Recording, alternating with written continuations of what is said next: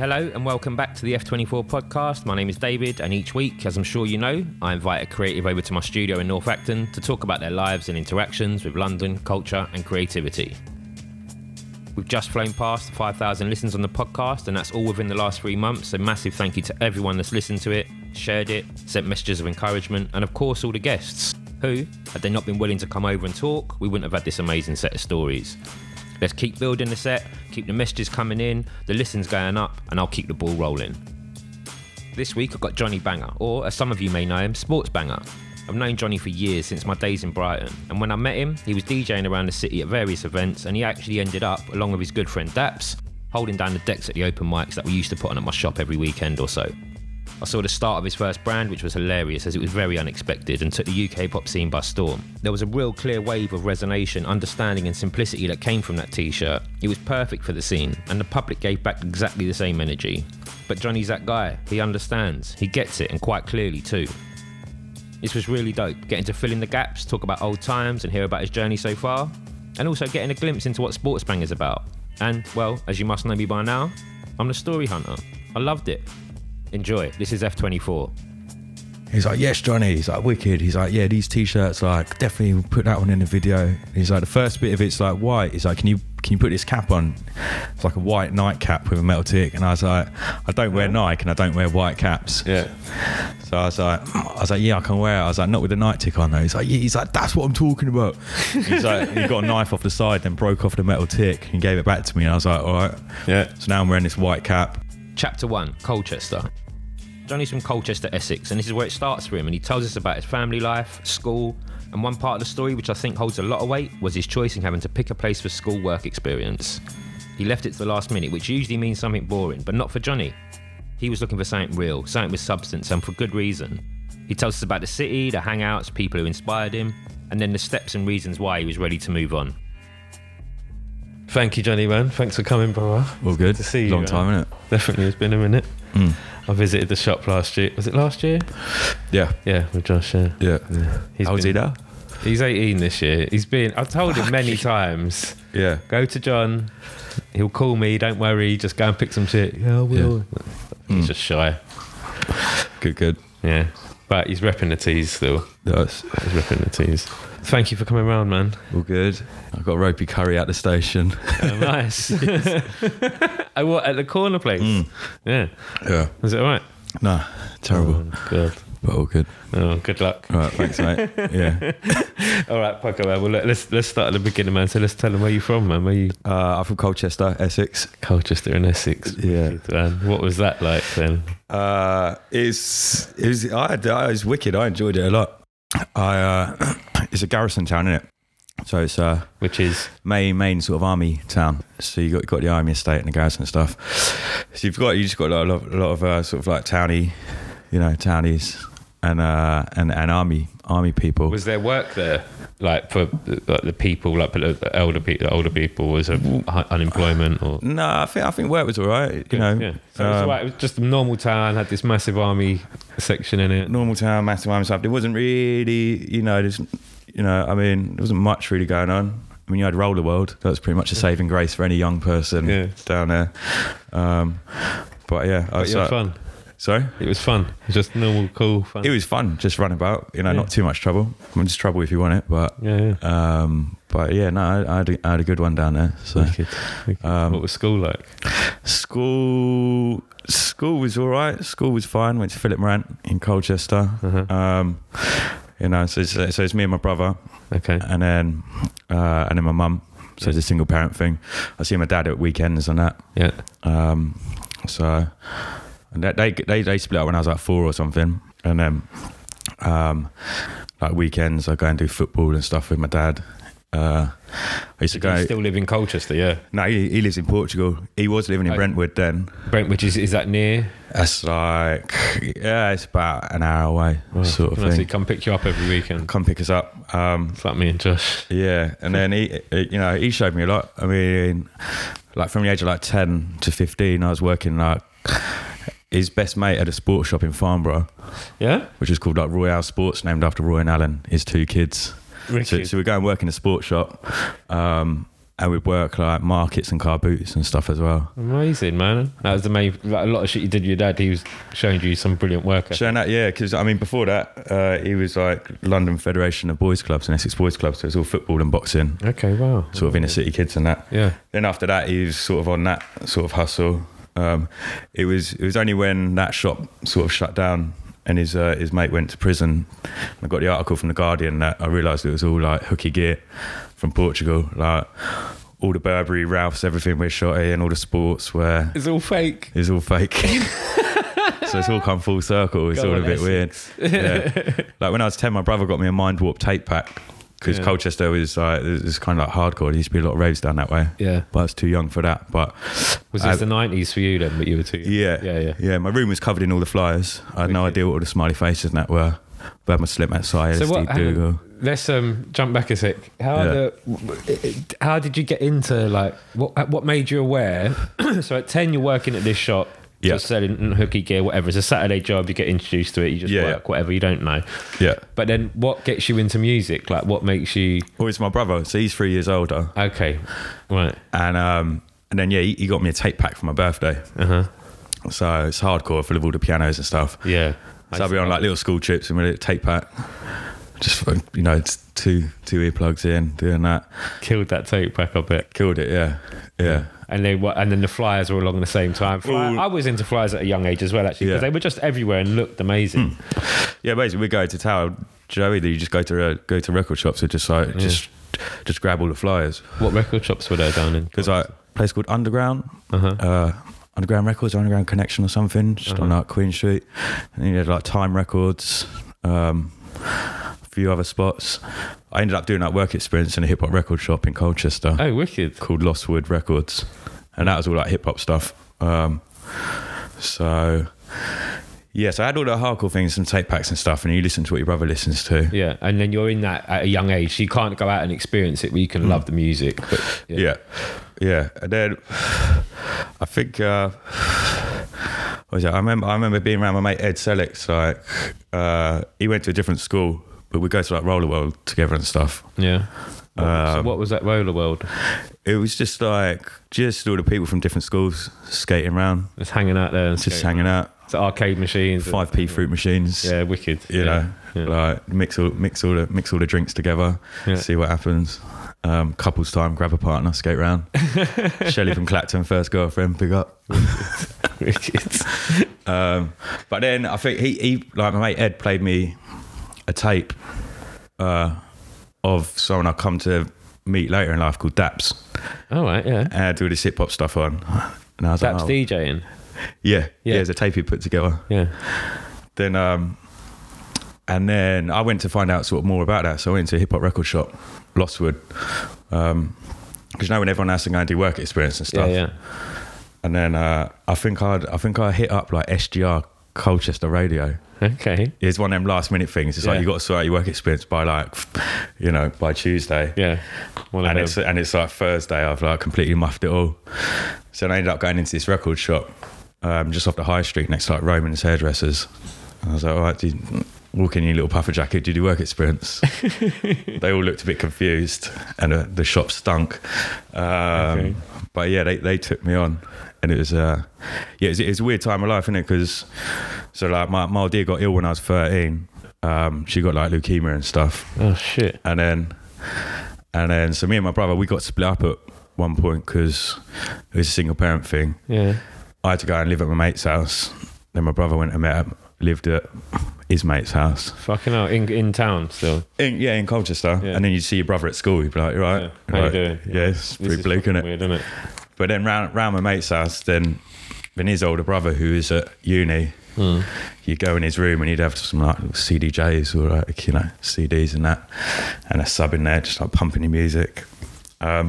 So that kind of got me, interested in that. I needed something to take my time. Yeah, blatantly to get off that. Yeah, something to distract you. How old are you? About at 13, 14? So I was like 13. Then that went on. We would split up for a bit. And then your old dear gets better and you move back into the house. Uh-huh. But then, you need to get out of the house and do stuff and that. Yeah. Then...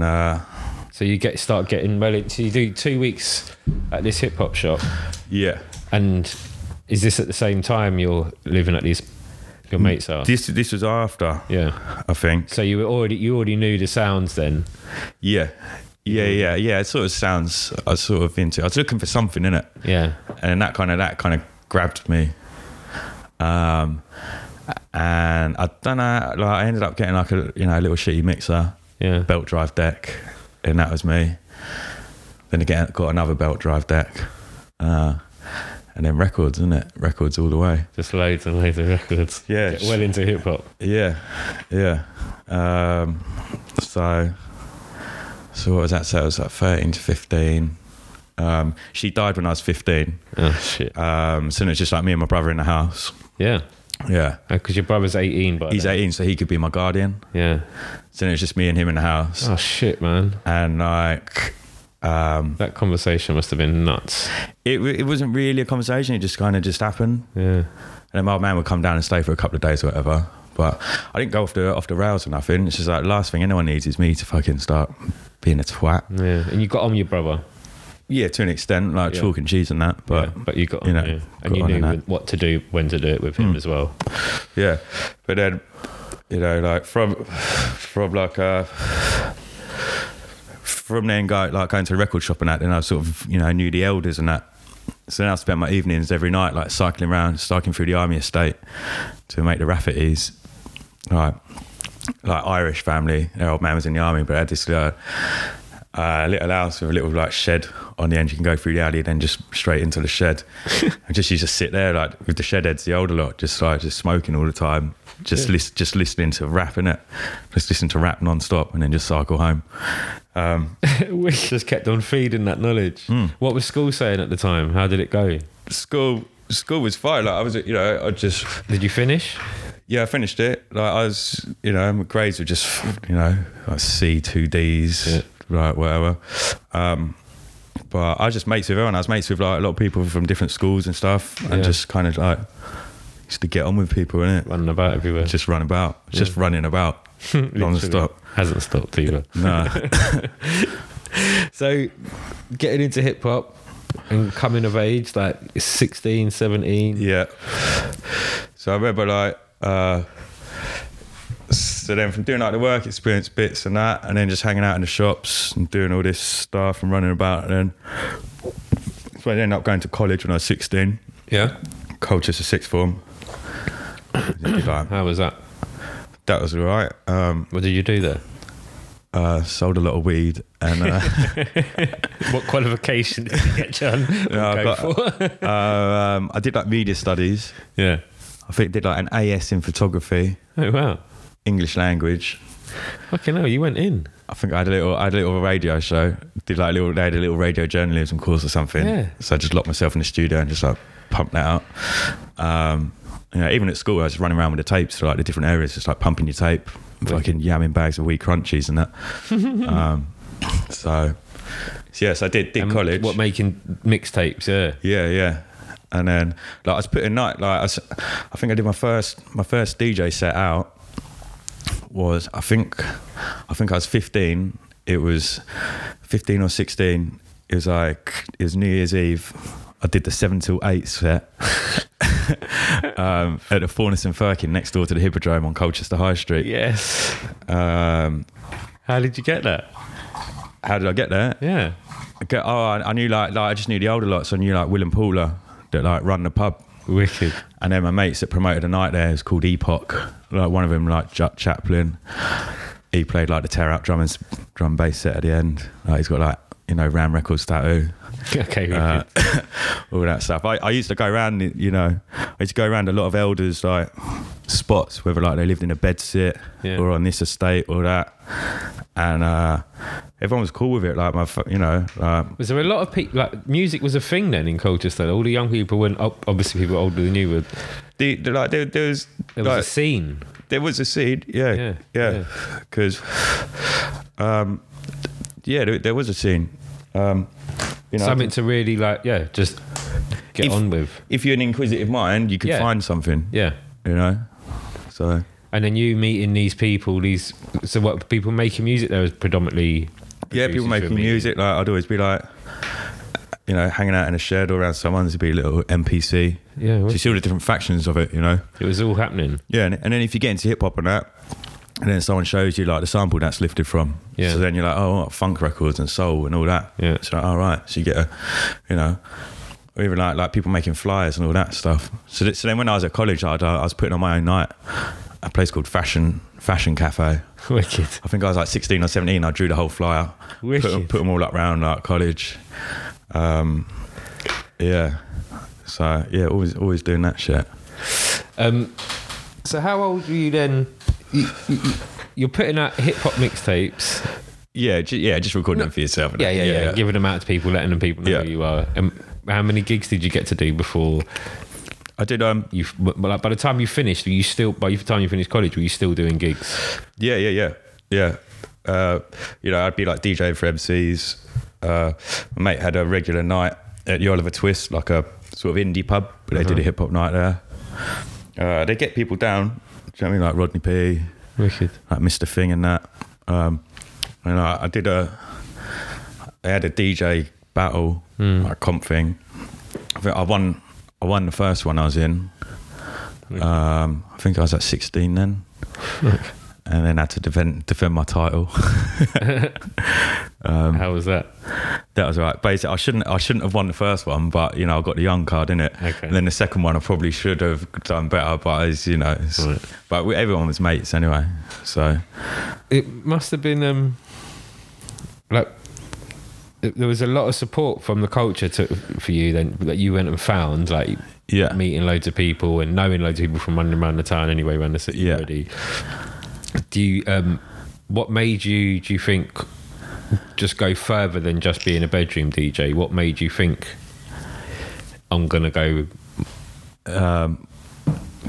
really put yourself out there, like, because stand on the stage with your hand you were shaking. going to sheds, you were going to people's bed sits. Do you know what I mean? You were seeing people play wicked music but at home.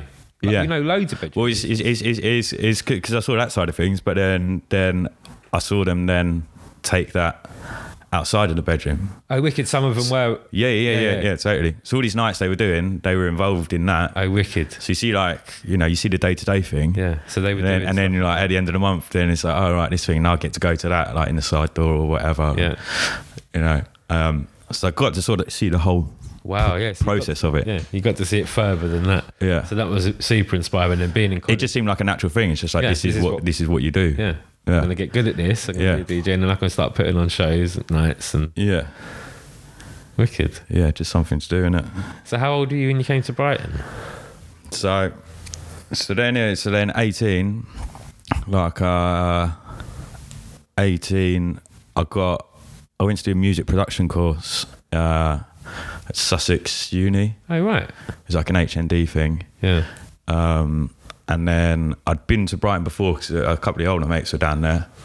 Then this course ended up, it was based in Eastbourne. Right.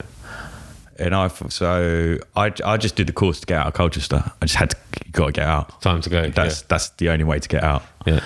So then I went and did this course.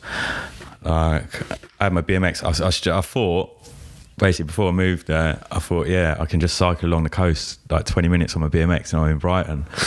Didn't realise it's a 40-minute train journey. Yeah. So then I was living in Eastbourne for like the first year. Oh, shit. And the first day of the course, you meet everyone on there. And it's like, you know, where you living? Everyone was living in Brighton. So I was just like, and I was living in Eastbourne. So I was in Eastbourne on my ones. I was like, this is fucking bullshit. Like dancing on tables in the House of Commons by yourself. It's fucked. But then I met some heads down there. There's like this old builder with like fat sausage hands, stank of piss, constantly smoking hash, called Jez, I think it was. Yeah. He used to have a little scratch. He had loads of records, like all out their sleeves, in the house around the corner from mine. Met some of the older lot down there. Chapter 2, Culture. Johnny learnt an awful lot at a young age, and he got the hard work ethic and also feel the community aspect from his dad's life, which played a part in Johnny's in terms of his future and how he sees and helps people. But he also learnt a lot about finding inner strength through losing his mum as a teenager. That must have been incredibly hard for him, but he worked his way through it, and with his brother by his side and a love for music and a constant yearning to learn and understand more, Johnny cracked on. He gets himself to Brighton via Eastbourne and heads straight to the UK pop scene and hooks up with old Colchester friends and starts DJing. Johnny tells us about his time down there, what he saw and achieved, his first t-shirt and the nights he put on, and we chat about his impact on the town, releasing music and what led him to his next stage of his journey, London. He tells us about friends that helped him up there, job positions that taught him a hell of a lot more, and seeing damsels in distress and making t-shirts in support of them, which led down a massive rabbit hole of an idea and concept which becomes the run-up to what he does now with Sports Banger. And then I was always going to Brighton, you know, because I knew some people down there, weekends or whatever, staying over. Yeah. And started DJing at nights down there and promoting shit. So who did you meet in Brighton? Because you were saying Daps earlier, you heard a tape of his. So I know him from Brighton. Yeah, so like Daps, Stevie Clear, this Geek with a Speak. There's quite a few Colchester heads down there. Did you know them in Colchester as well? Yeah, I knew them in Colchester. They looked after me when I was on work experience. Oh, like in the record shop, I did it. Like the first week, this bloke Dino who owned the shop kind of looked after me. The second week, he's like, "Well, I'm going to New York to buy records," and then like basically the shop was left to me and my mate Big Paulie. And so we had no idea what we're doing. He had to look after me. Yeah. I had to just change over the plug from the SNES to the N64, and then just people coming and just fucking dropping off loads of hash behind the counter. That was pretty much work experience. But is that where you met Big P? Yeah. Met him through all that. Wicked. So in Brighton, what were you getting? What was your plans? How did you see it panning out? Absolutely no plans. The plan was to get out of Colchester, and then see what happens. And then I didn't finish my course, but I'd already started DJing then. Mm-hmm. And then I was DJing at loads of nights in Brighton, you know, warm-up slots and that, with like big names and that, all the, you know, Public Enemy, fucking Jizza, you know, Black Alicious, Black Twang, fucking Cool Keith, like all that lot. All the promoters were using you then, putting you on? It's mainly one or two promoters who were running all the nights there, and they would sort of like put me on. So many fucking nights we had there, man. So many fucking nights. Ridiculous. And it was them nights which kind of like pissed me off a bit, because, you know, no one, you get the early slot, and then, you know, no locals are getting on or nothing, and then I was just like, well, can't we just put on a night in a pub, innit? And then I put on Beer and Rap that True. night. So what was happening? It was the bigger nights. There was loads of them. Yeah. But you just noticed, like, well, it's all American and all sort of, you know, student focused, and like, you know, it's like at the event or, you know, at Concord and all this kind of shit. When there's a lot of stuff going on, which, you know, we wanted to have a Raz, like, and play not from like 8 till 9 or 9 till 10. So. What came up? What was it called? Beer and Rap. Beer and Rap was the night. At the Prince Albert. At the Prince Albert, yeah. That lasted quite a while till it got fucking amazing. Yeah, it got shut down. After like the fireplace collapsed, I think. We brought like R.A. Rugged Man over for his first UK shows. I can't even remember how that happened, but yeah, people coming down from Scotland and everything. The place fell apart. That was the end of that night. It's a way to go out of a bang. Yeah. So Beer and Rap, you were basically catering for all the Brighton rappers, DJs, giving them a night, and then letting the UK guys come in and like just catering for some of my mates, but then also because I was going up to London for. I was going to like Speaker's Corner shows and that, so I knew all like the other heads, and I had a show on Itch FM, like the Pirate Radio thing. When that was based up in sort of Mile End Tower Block. So you're going up from Brighton to Mile End and playing on that? Yeah. We were like my travel bag, and then like, you know, bars on the concierge. Password was Def Jam. Yes. Fucking shit is password. And you know, walk up to floor 4, bell on the stairs. No, sorry, lift to floor 4. Yeah. Bell on the stairs. Then walk to floor 5. They let you in. And I was doing a show after. I did the show after Disorder. Yeah. And then the show before, sort of like Steez and managing that. So that's kind of, I think, how I met all them lot. What brought you in on that show? That was, so like Pavan and like the Foreign Begs and that, they got a show on Itch FM. Yep. And I don't know why, but they brought me in to kind of like help, you know, DJ on the show, because I think they were obviously quite busy and stuff, so I could do the shows. Then about 2 weeks after they sort of landed that show, then they got offered like BBC Asian Network. So they fucked off and did that, and I just had the whole Itch FM show, which is like the beer and rap show, which I did on that. So yeah, amazing stuff, man. And so one thing led to the next thing. So you were doing those shows, which then led to getting the radio shows. Yeah, but you also you made Beer and Rap a clothing label and like a record label of sorts. Yeah. So, I mean, in Brighton anyway, I did work experience at True Thoughts Records. Oh, did you do that? Yeah. I didn't know that. Yeah, with Tom Simpson and Rob Louie and that. Yeah. Just, do you know what I mean? Just mailing out records, just seeing how it all works, really. So I did all that. And then... So I was doing the nights. I had the radio show thing going. You DJ'd at the shop quite a lot. DJ'd in your shop. Did open mics in your shop. On Saturdays. Yeah. Then I knew rappers, and then I suppose the next thing is to put out some fucking... music. Records, innit? Yeah. Mate, the fucking Stig and Rugged Man. Yeah. What was it called again? Brain Dead. Yeah, that was it. Yeah. Fucking amazing. Yeah, that 12-inch. He was banned from performing in Europe, I think, because he kicked someone on the front of the stage, like in the face or something. So he kind of like couldn't perform in Europe or some shit. Yeah. And then managed to get in a hookup to put him on for his first ever UK show with like C-Ray's Walls and like a couple of others. And that was at the Pressure Point. Mate, that was sick. C-Ray's was there, RA, and... there was someone else. Oh my God, sorry, bro. I can't remember your name. Nah, Reef for Lost Cause. Reef for Lost Cause. Yeah. Sorry, man. Yeah. That was sick. Yeah. And then so... hung out of us as well all day. Yeah. For about a week. I remember I took Rugged Man to like the all-night diner. And he's like, what's black pudding? I was like, oh, it's like pig's blood. You know, he's like, yo, you English, I'm grimy motherfuckers. I was like, yeah. Especially in that fucking place, that 24 hours. It used to be weird, like, because you know, when people were in town, then like the promoter would be like, oh, can you take fucking like Psycho Les from the Beat Nuts out? And I was like, yeah, all right. I looked about 12, do you know what I mean? He's in a massive Averex. He's like, anywhere there's girls. It's like, I don't really know that many birds. I'll take you to the ocean rooms. We'll find one there. Yeah. Brighton was a big thing for you, wasn't it? It was a proper level up from. It sounds like it was a proper level up from Colchester, but like it was your shop, innit? Like that's where a lot of people met. And daytime thing, yeah. But it was like, you know, and it was writers, producers, rappers, DJs, like that whole melting pot, rather than it just being music or just, you know, being graph or you know, just all the flies to shit, really. It was a fucking sick time we had there. Yeah, so that was good times doing that. But so the record drops was amazing.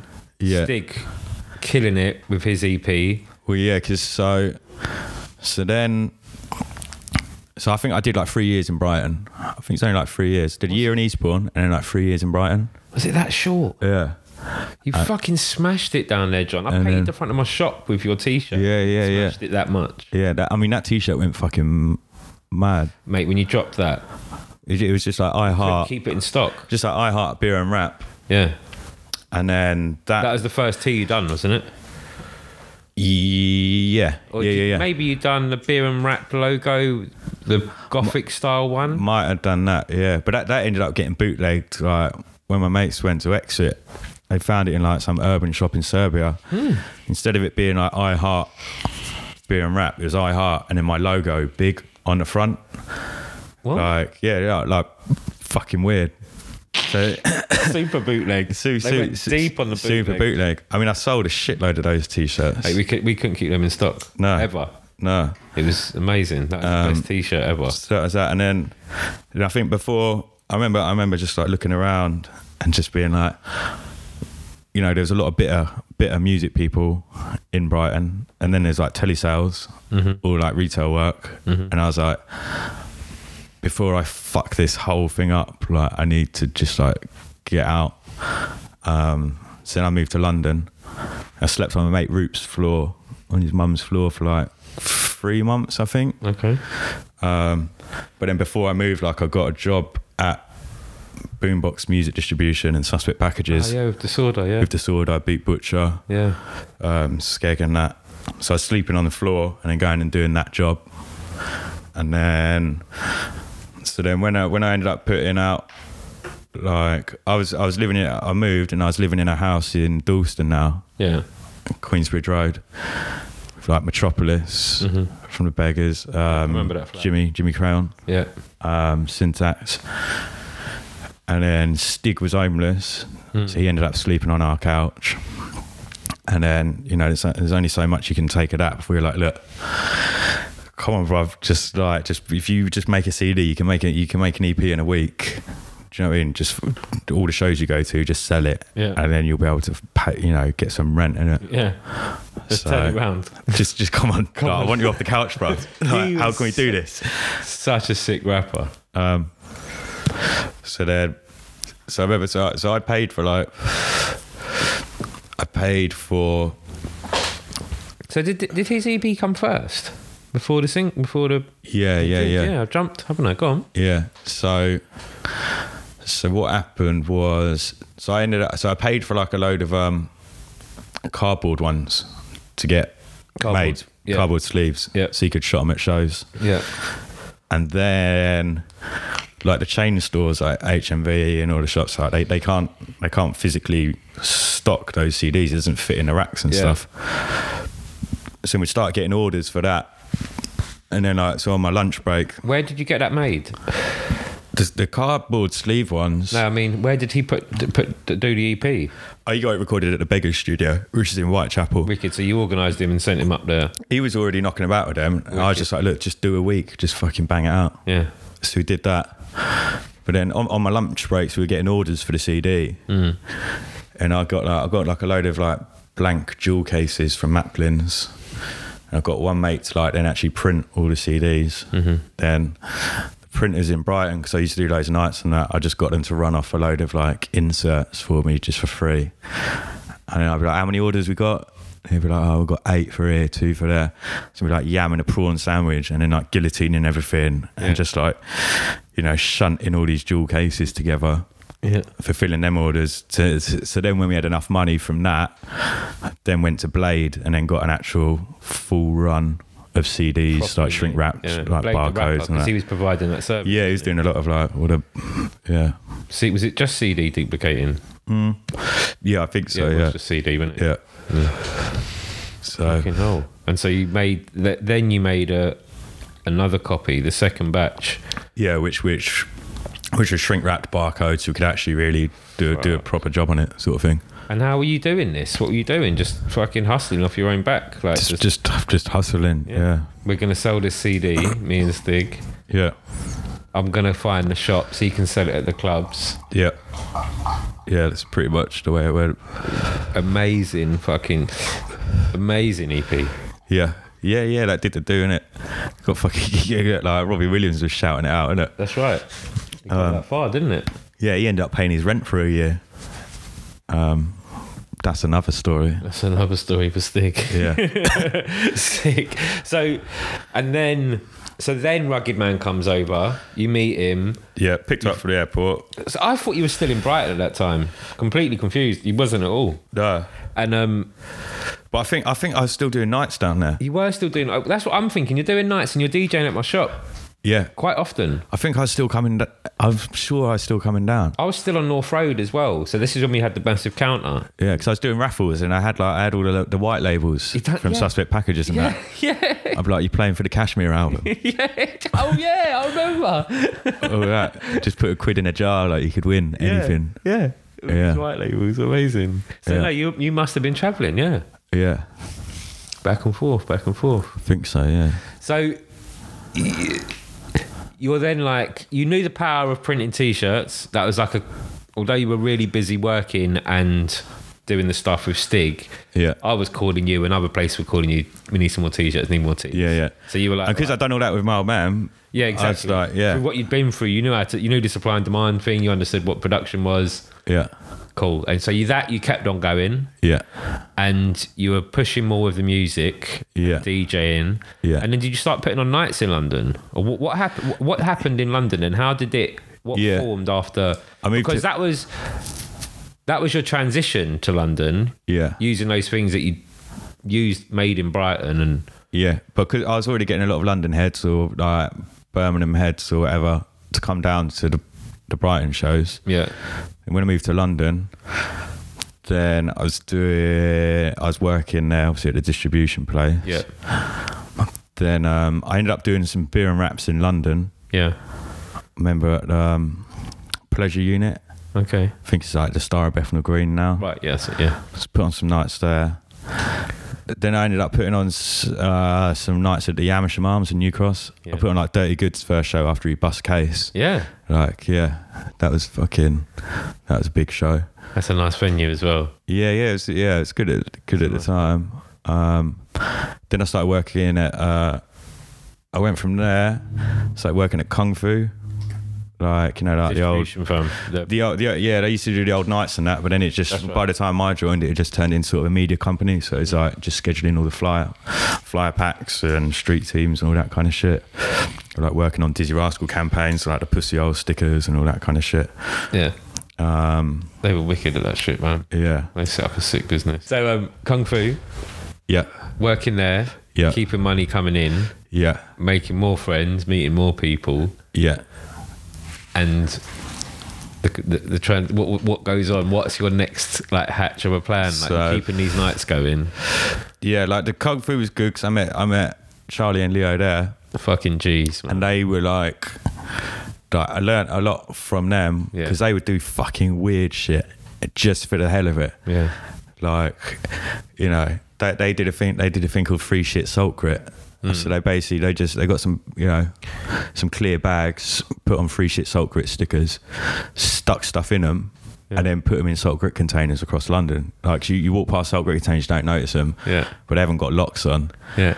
And it's like, look, if you take something out and put something back in. So they started a little swap shop in these salt grit containers, just for the fucking hell of it. Wicked. So all that shit they were doing. Clever bastards. Yeah, all this shit they were doing. They're doing shit at the ICA, like fucking life drawing buskers. So instead of like Still Life or any of that, they just get some busker who's like the fourth wind master of this instrument, just to come and play in the ICA and fucking loads of weird bugged out shit. Just like it was them. It's like, just if you have an idea, just bang it out. Yeah. So I learned a lot from them. So then I was working there a couple of years, I think. They're geniuses, and the guys. Yeah, Man. but I ended up just trading all my money on a Friday for like fishbowl cocktails at the bar at the end of the street. It was all hand to mouth, just like hustling nonsense and stuff. But you still knew that you had. There was. You still knew the success of clothing, what you could do with clothing, and you still knew that music was where your money could be made slightly. Like that was going to be a bridge. Well, well, more than anything, it was just. It wasn't so much I know I can make something out of this. It was just like what my heart and passion was in. You know, I never thought do you know what, we'll make an earner off this or put that when out. I say I know. Yeah. See, I do kind of mean that, but at the same time, I also mean like this could. We're not in this to get rich. Do you know what I mean? Yeah. Really, let's face it. We don't choose these careers to be rich. We choose to be happy.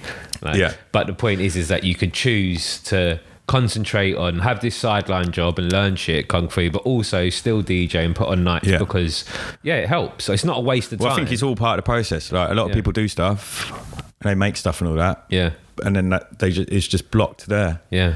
Where they have to rely on someone else to do them next stages. And I'm just like, well, got to do it. Just bang it out, innit? Yeah, just do it. Yeah. And the point is as well is to keep pushing them layers, man. Keep building them up. Yeah. There can't ever be a top. And if you get blocked at some point, just turn left or right. And it's just like 360 learning, isn't it? Yeah, constantly. Like I've done every job. Yeah. Like I pot washed in pubs. Right, just like everything. Yeah.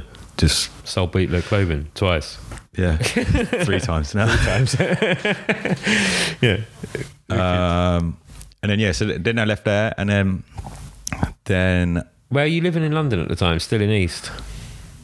Yeah, then I was in Hackney. Hackney, and how are you finding East London life? It's fine. Do you know, one of the best things was because when I was in Brighton or whatever, Yeah. I met a lot of people down there, and they're from London. So when they finish their course, then they go back home to London, Yeah. and they go back to the areas they're from. Yeah. And then you got all these old hang-ups. Like, you know, I got to go and discover London as like a young man. I remember when I moved, I was like, how am I going to get into a club ever again and get like free drinks?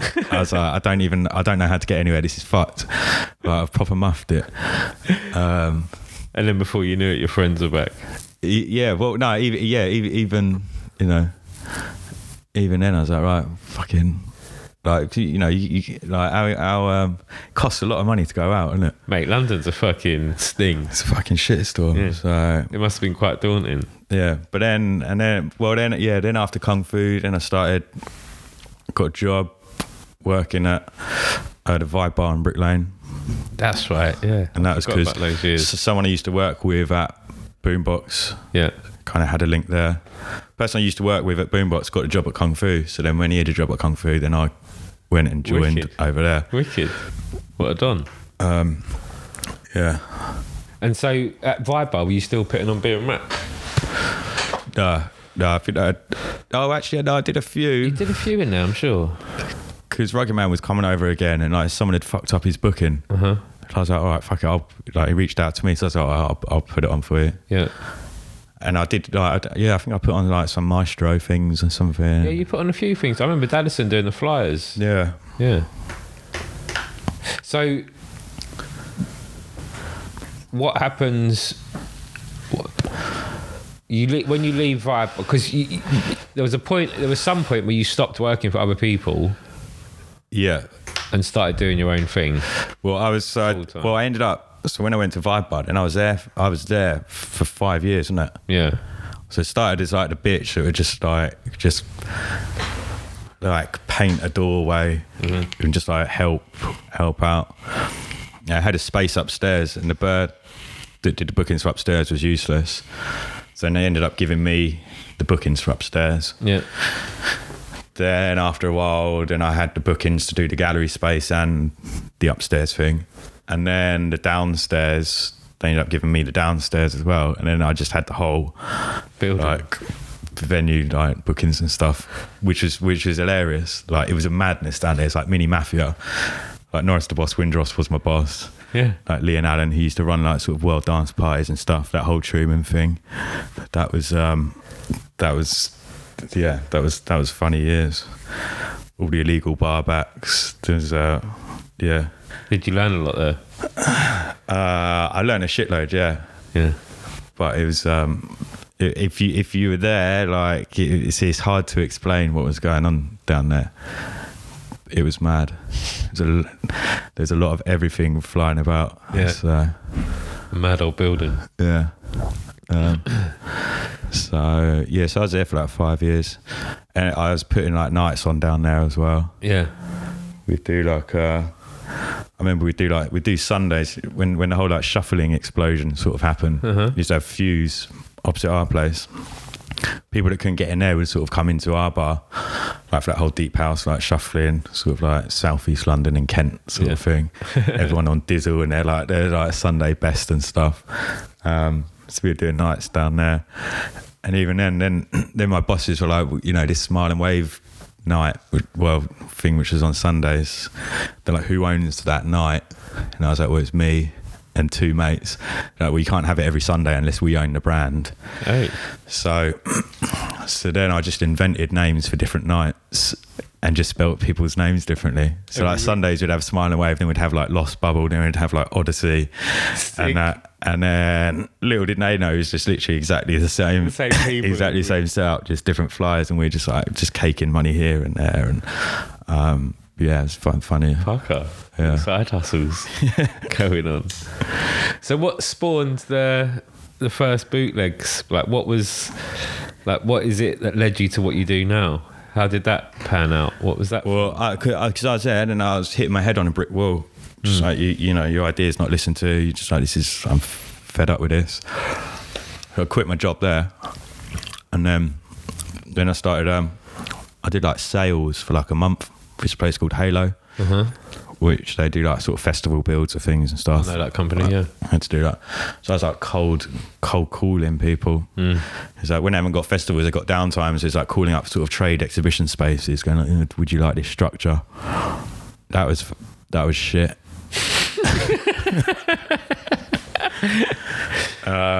So I knocked that on the head, and then I was really on my ass, and you know, I was now living in Stoke-Newington, with like Neasy, Harriman, mate Romper, and having a right carry on down there. Party house. Yeah, lots. yeah, a lot of parties and that. So yeah, through this period as well, then I'd met like like from doing the Vibe Bar things, and I met like the Swamp 81 lot, like Loafer, Bodica.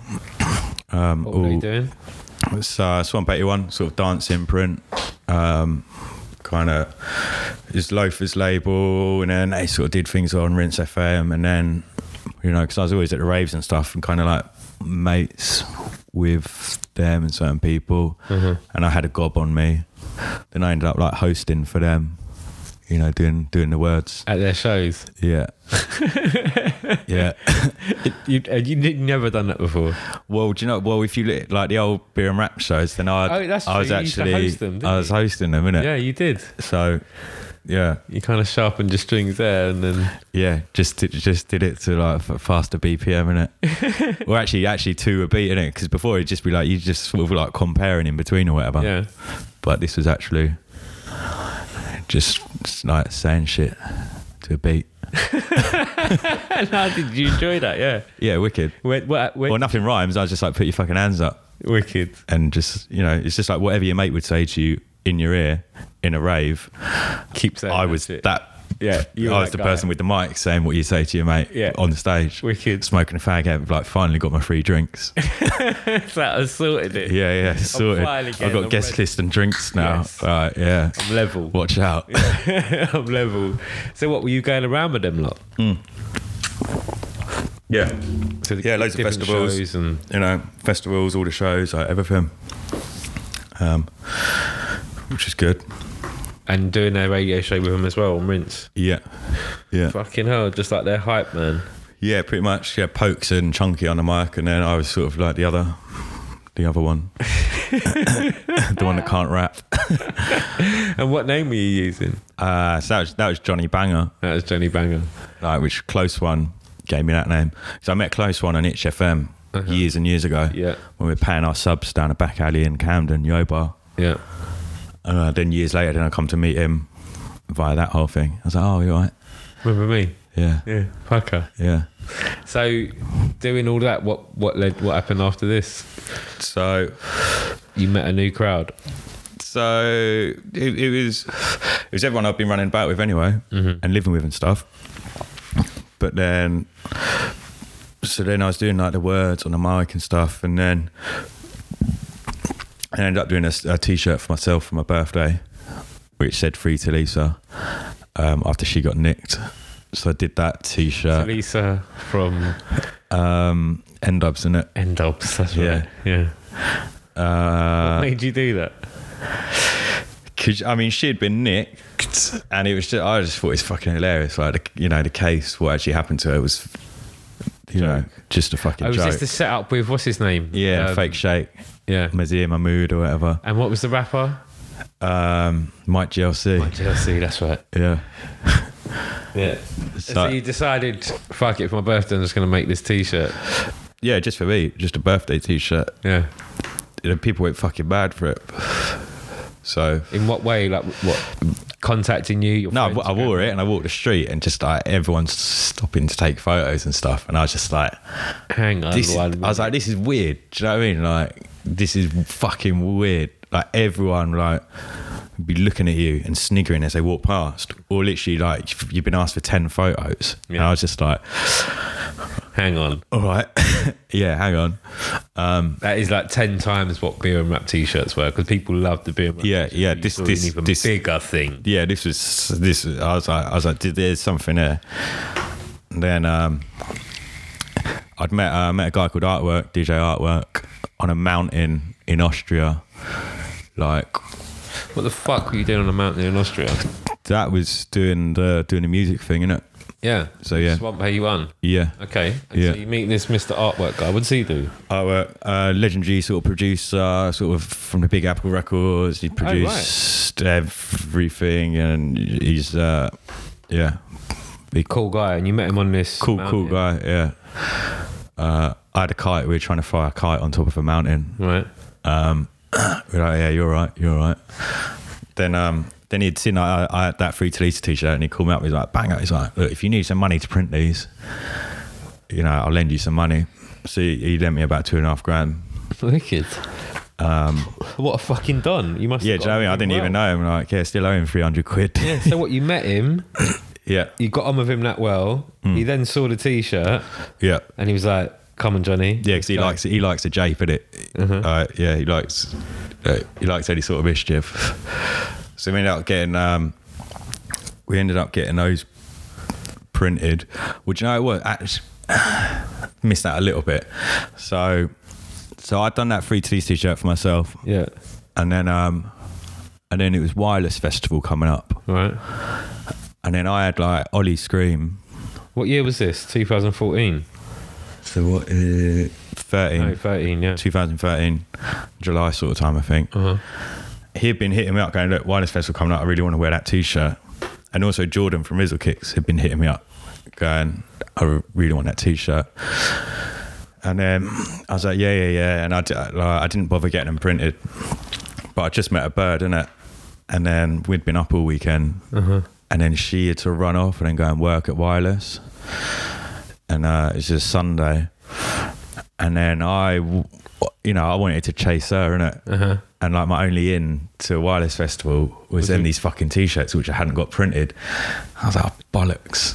So you got them printed by then? So then that Sunday she had gone off, and I was like, all right. Then I phoned up a t-shirt printers. I was like, look, can you run off 2 of these t-shirts? They were like, yeah.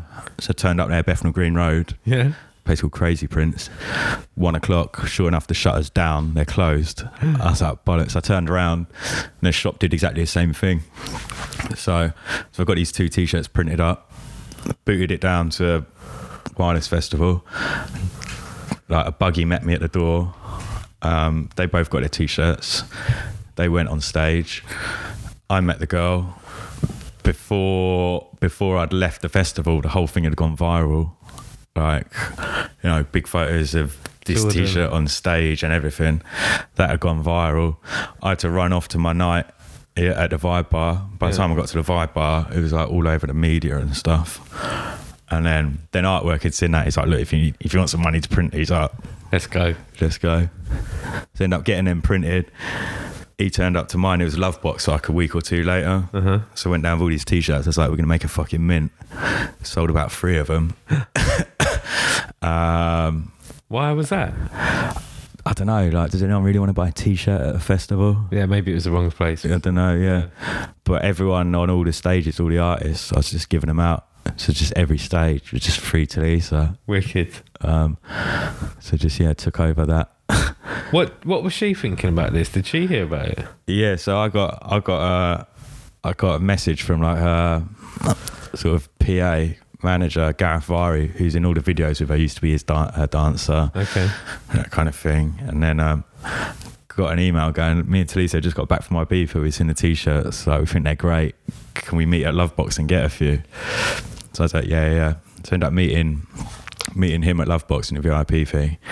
He come bounding over, immediately like whipped off his t-shirt, put a Free to Lisa thing on, and then then that so was, are they contacting you through what, Instagram? It was Twitter, I think, or like my email, because I whopped them up online quickly, just like sportsbanger.com. Oh, so how did you come up with this name? Where did that all come from? Well, I was already Johnny Banger. Yeah. I just like the word banger. Yeah. So we won't go into that. I'll cut that. And then it's fine. Go on. So I was Johnny Banger, and then obviously I was always, fucking obsessed with like sportswear and polo sport, and I was like, So it was either Banger Sports, but that sounds shit. So I was just like Sports Banger. So this is all this is all kind of coming to you at the same time. You're thinking of this whole package, and especially when artwork says, look here, I've got some money for you, you can put some money into this, we can get this going, you come up with a brand name. Yeah, I set up a big cartel quickly. And this is just with that one T. Yeah, wicked. Yeah, just with that one T. But I'd knocked up a logo quickly for my team. So I knew I was going to bang out more T-shirts, sort of thing. You were like, wicked. I think I found something. I've got a thing, yeah. Because I used to hang around with like loads of artists and DJs and everything. I remember like every month, like they would have a job where they could get $1,000 or $3,000 or $5,000 or $2,000 and multiple jobs and that. And I'd just be working every day, and I get like my 1,500 quid at the end of the month. Yeah. And I was just like, where's my thing? Yeah. Where's my fucking thing? Everyone's getting fucking. The nights weren't bringing in much money then. It was a lot of love in that. The nights just absolutely. Like, do you know what I mean? Yeah, the night was free basically. Well, because I'd always do things like £3 or £5. I was just doing it for a razz. Yeah. It was pure love for that shit. So yeah, you were like, "Where's this fucking money at?" I was always just pissed off. Just like I just want to buy. I just want some new trainers. Yeah, I just want some new trainers. I just want to live. Yeah, like everyone's got these multiple scales of like of worth or whatever. And I just earn a 1,500 buff at the end of the month. Yeah, and then. Because I'd done sort of T-shirt things before and all that, then so I did it through Talisa, and then kind of that went out, and then I just had another couple of designs just with the logo, Sports Banger T-shirt. Yeah, and then that was just sort of selling and stuff. And that was just doing its thing. That was cool. Then Nigella happened, which Nigella and Saatchi. Yeah. I was umming and ahhing. I was like, do I do a Team Nigella? Like, I've done Free Talisa. I don't want to look like I'm just doing the same thing. But I was like, oh, fucking like any English female damsel in distress, cocaine scandal. Yeah. I was like, I'll just come to the rescue. Yeah. Like, so then I did that, banged that out. That went pretty mad. Quite a few different things on that on viral, like when I painted that wall. That's right. And Stoke Vandy was that? Yeah, with Neezy. Yeah. Just it was the day before she gave. She hadn't commented on the whole situation since it happened. Yeah. The only thing she'd done was tweeted a recipe for Happy Holiday hotcakes. So then the day before she went into court to actually give her side of the story or whatever. Yeah. Just did that big wall, Team Nigella, and then. And I went to a shop at like 9 a.m. I come back and it was being like censored, like whitewashed. Yeah. But I left like all the stars and everything on the end. Yeah. That wall gets painted all the time. Yeah. So it literally got censored. So I took a picture of that, and then that went. So the before and after. Yeah. Do you know who censored it? Someone called it. Well, it was like Hackney Council. Yeah. Like Van and that. So it was like someone obviously called up and said, "Get this offensive." Get this graffiti off the wall. Get this Team Nigella off the wall. Then I went back there with a little stencil and just stenciled "I'll destroy you" -Team Saatchi, which is something which was a quote of like one of his from one of the papers and stuff. Then that went viral. People like Nigella and Saatchi battling it out on the streets of London. It's just like me at home, just high, just doing that. Building a brand. Yeah. Wicked. So what happened how did you get into the bootlegs? It's not even bootlegs, is it? Because they're all twists. Well, yeah, do you know, like so like the one which then really went off, like is like the upside down Reebok thing. Yeah. So you got the Reebok. I remember me and Loaf were having a conversation like early in the morning on the phone, and he's like, "Do you know what, bro? I just want the YSL logo like upside down." And I was like, "Yeah, I just want like the Reebok logo." Do you know what I mean? But just fucking upside down, like them classic ones, which you couldn't get the originals anyway. Yeah. So then I ended up doing that Reebok one upside down, just because I wanted the classic. I'm from Culture, so like Reeboks is my thing. Reebok classic. So I just wanted the classic colours of that 90s Vector logo. You couldn't even get the original t-shirts. So I was like, I'll just turn it upside down. It doesn't get you out of anything legal wise. No. So then I whopped that out. And then that went pretty bad. I mean, I think it made that go bad. So it's fucking Skepta ended up wearing that. How did that happen? So because I'd always like from the beginnings of Sports Bang, I was always like spouting on about Sports Direct, and I just loved how quintessentially just like crass and British it was. It's like, what do you want, a mug? Here's a fucking massive one. Have that. And just like the fact that the only other bag you see on the streets like every day without fail. Yeah. Obviously, you've got the iconic IKEA blue one, or you've got a Sports Direct bag. Yeah. Every day. It's true. You see them, like, and so it's that sort of like crass, mentality of it. So I got like a Sports Direct Workers shirt. Yeah. It was one of my dreams to like basically I just go to a rave and just wear that, or hosting and wear that thing. Managed to get hold of one, but it didn't fit, so it just hung on my wall. Like pride of place sort of thing. And about 6 or 7 months later, like Skepta's come on stage and he's wearing a Sports Direct Workers shirt. Everyone's going fucking mental, going, that's the hardest thing I've ever seen, blah blah. And I was going, what? No. I was like, that was my fucking dream. I was like, he's got to that point in his own thinking, or whatever anyway. But then I was just like, I was on this, like, what the fuck? And then I used to do a show on Rinse FM, like, after Julie, his sister. Yeah. So then I went in one day and she's like, I saw my brother like wearing the Sports Direct Workers thing. She goes, I thought it was one of yours. I was like, yeah. And then she's like, you should send him a couple of things. So she gave me his address. I sent him a couple of things. And then I thought nothing of it. Then I saw on Instagram, like, he'd put up a picture of his wardrobe. It's like 3 t-shirts and just one of them hanging in the front was upside down Reebok. And people are going like, that's the hardest thing I've ever seen. I was going, there we go. Like, here we go. And then I thought that was that. And then the next thing, he's actually worn the t-shirt like alongside like ASAP and all that in Miami and like Art Basel. And then like every other day I was just waking up with like another grand in my account. From sales from that. God. So that sorted me out. And what people were just searching upside down Reebok logo and coming up with your big cartel. I think so. Yeah. I think so. A few blogs must have posted about it. Yeah, I think that was it. Because you can find the links from where it's sort of referenced from. So that was going on. And then what was you using off the back of that even more? So off the back of that, then it was just I was just flying, innit? I did like the phone fee, when all like the phone thieves things was going on. Yeah. Like Fabric. First place I saw them signs go out was Fabric, because of all like the insurance and police reports that they had to be shown to make an effort. Yeah. So phone thieves are targeting London venues, like the posters and flyers up in there. And I thought that was hilarious. I was like, I might as well say like pickpockets are operating in London since the 1200s. Also like wash your hands and wear your seatbelt. It's just like, come on. So I just put that on a t-shirt. And that went, that got quite a lot of traction. And then that was social commentary, wasn't it? Yeah. Like all the t-shirts I've done, like they've all, it's just sort of like, I know the stories behind every t-shirt. Do you know what I mean? It's all a comment on something.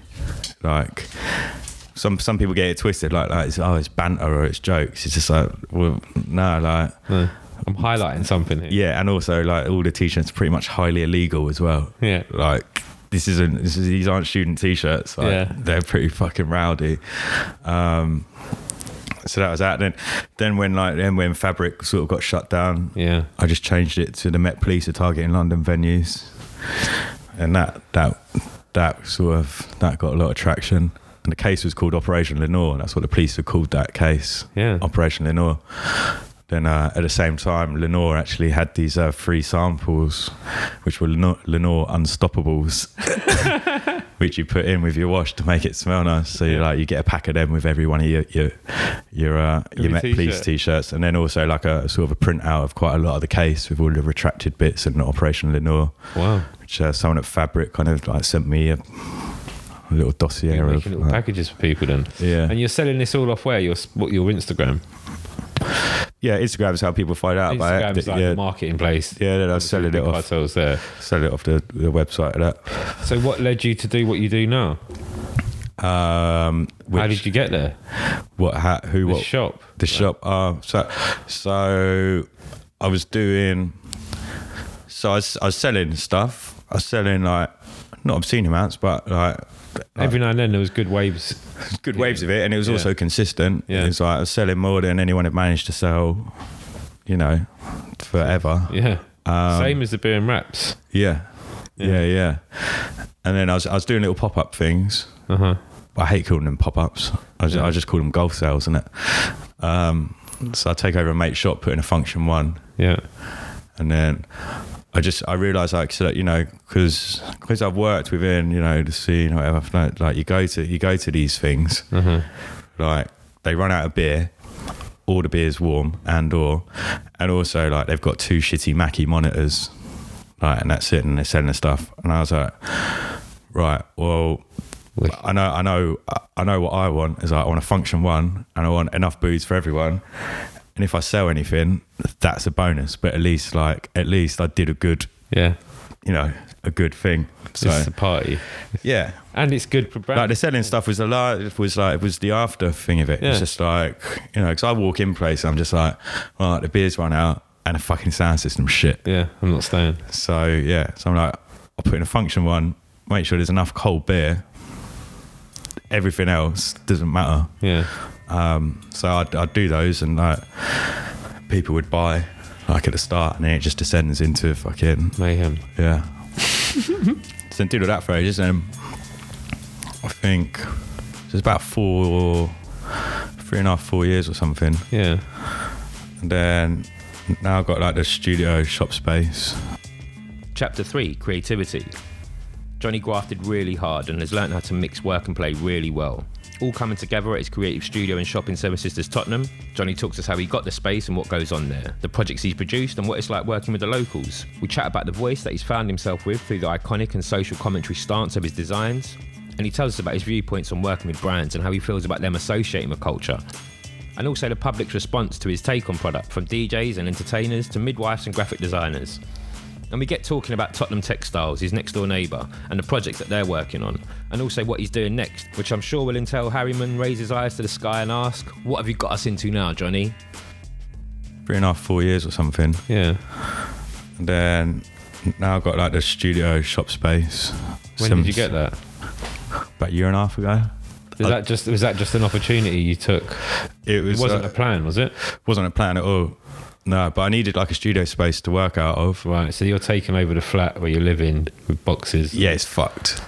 I had a little studio space with mate Anna Lomax for a bit. Uh-huh. But, when your studio's there and you live there, it's not really your space and you just can't make head or tail of it. And so, it's really just a storage unit. Yeah. You're not using it properly. Yeah. So I'd been at, I was at like an 808 State rave. I was outside in the smoking area, just like E'd up and just chatting to this bird who I knew. And she's like, oh, you need to go and speak to Louis at Tottenham Textiles. So I left it about 9 months.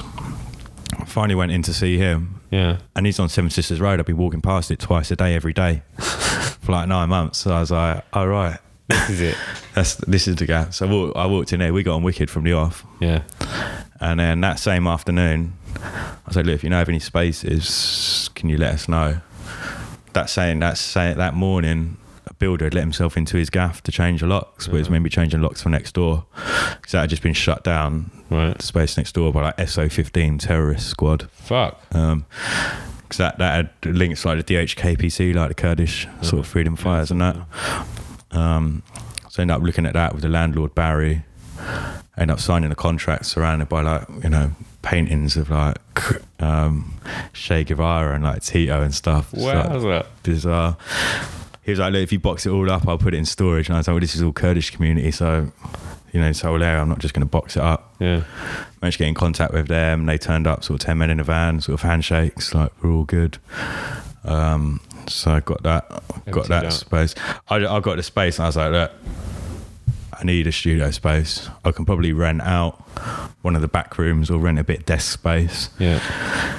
And just did it. Obviously didn't really end up renting out any desk space or nothing. Do you know what I mean? But just took the plunge. I always end up getting my mate Harriman like into these things with me. Yeah. And he's constantly looking at me just like another fire mess you've dragged me into. But they usually come off, so it's all right. Yeah. So I've been there like a year and a half now. And what goes on there? So got like front bit is like shop space, then got studio space, got the decks and that in the kitchen, got a couple of back rooms, storage and that. I'm just going to start doing some like, some like little Thursday nights down there, some streaming bits and bobs. Wicked. So yeah. You've had parties there as well, and we've had some pilings. Yeah. So more piling than party. More, yeah. People standing on desks and making a mess. Yeah. And it's open to the public. You can come in, they can buy teas, they can... Yeah. People come from near and far. It's mad. It's Seven Sisters and it's still on the spicy side of things. Yeah.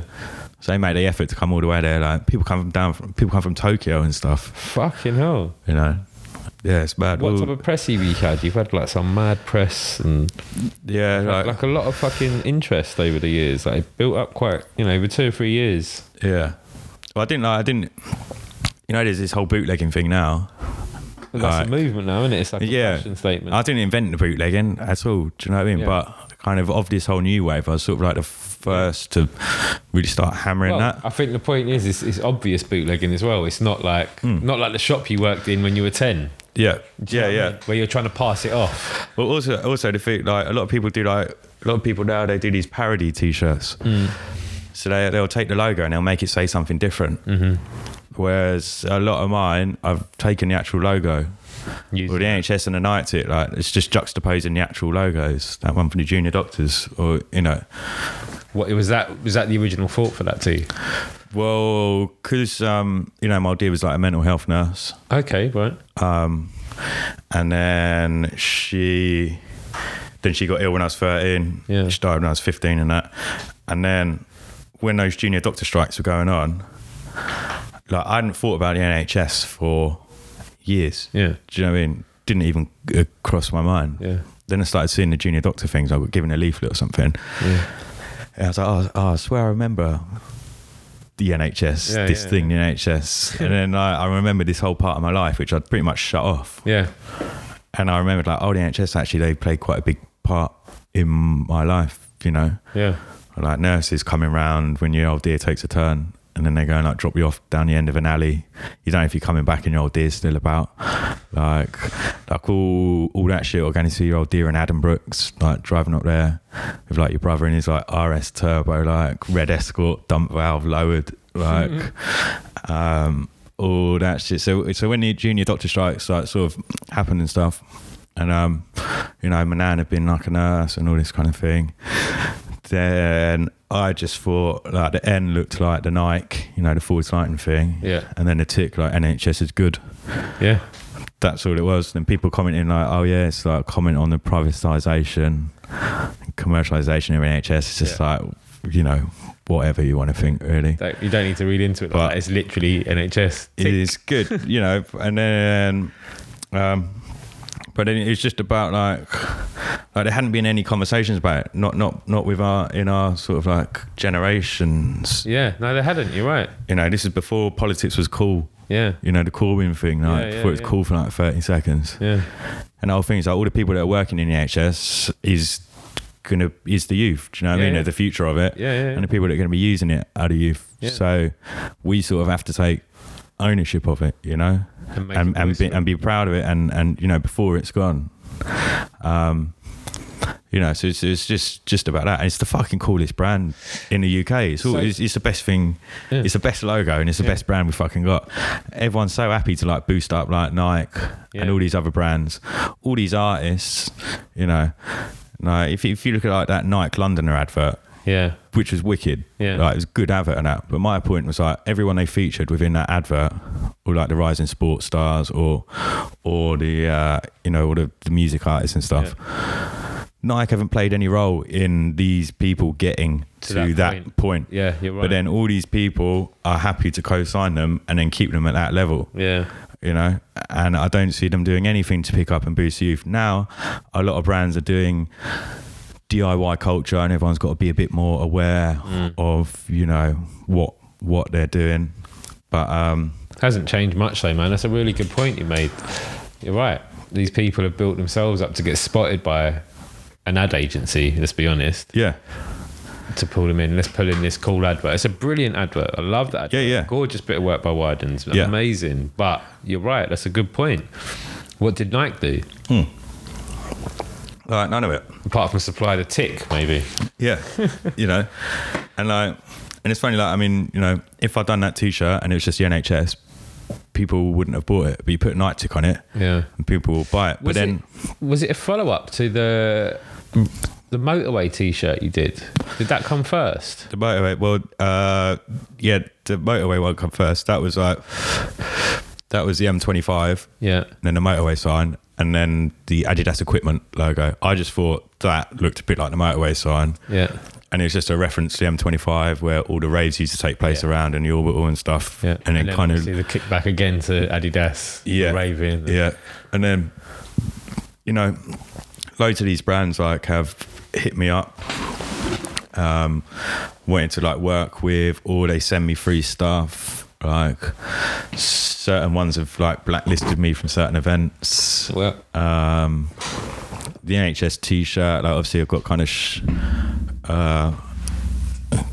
shut down by like, you know, the government for that one. No, but well, basically the letters I got was like the logo and letters NHS are UK registered trademarks to the Health Secretary of State, whoever's in that role. So that's Jeremy Hunt. Yeah. So it's like the government identity protection squad or something were kind of like writing to me saying, you can't do this. What, you had to stop producing the tea? What's going to happen if you continued? Well, they were like, I didn't reply to any of their emails because then I'd be sort of like holding my hands up. Mm-hmm. So I just made certain changes. I'd pixelate it and take it off sale. But then they were watching me, so they're going, thanks for pixelating it. You know, also, can you tell us when the big poster on Holloway Road's coming down? Also, how much stock have you got left? And blah, blah, blah.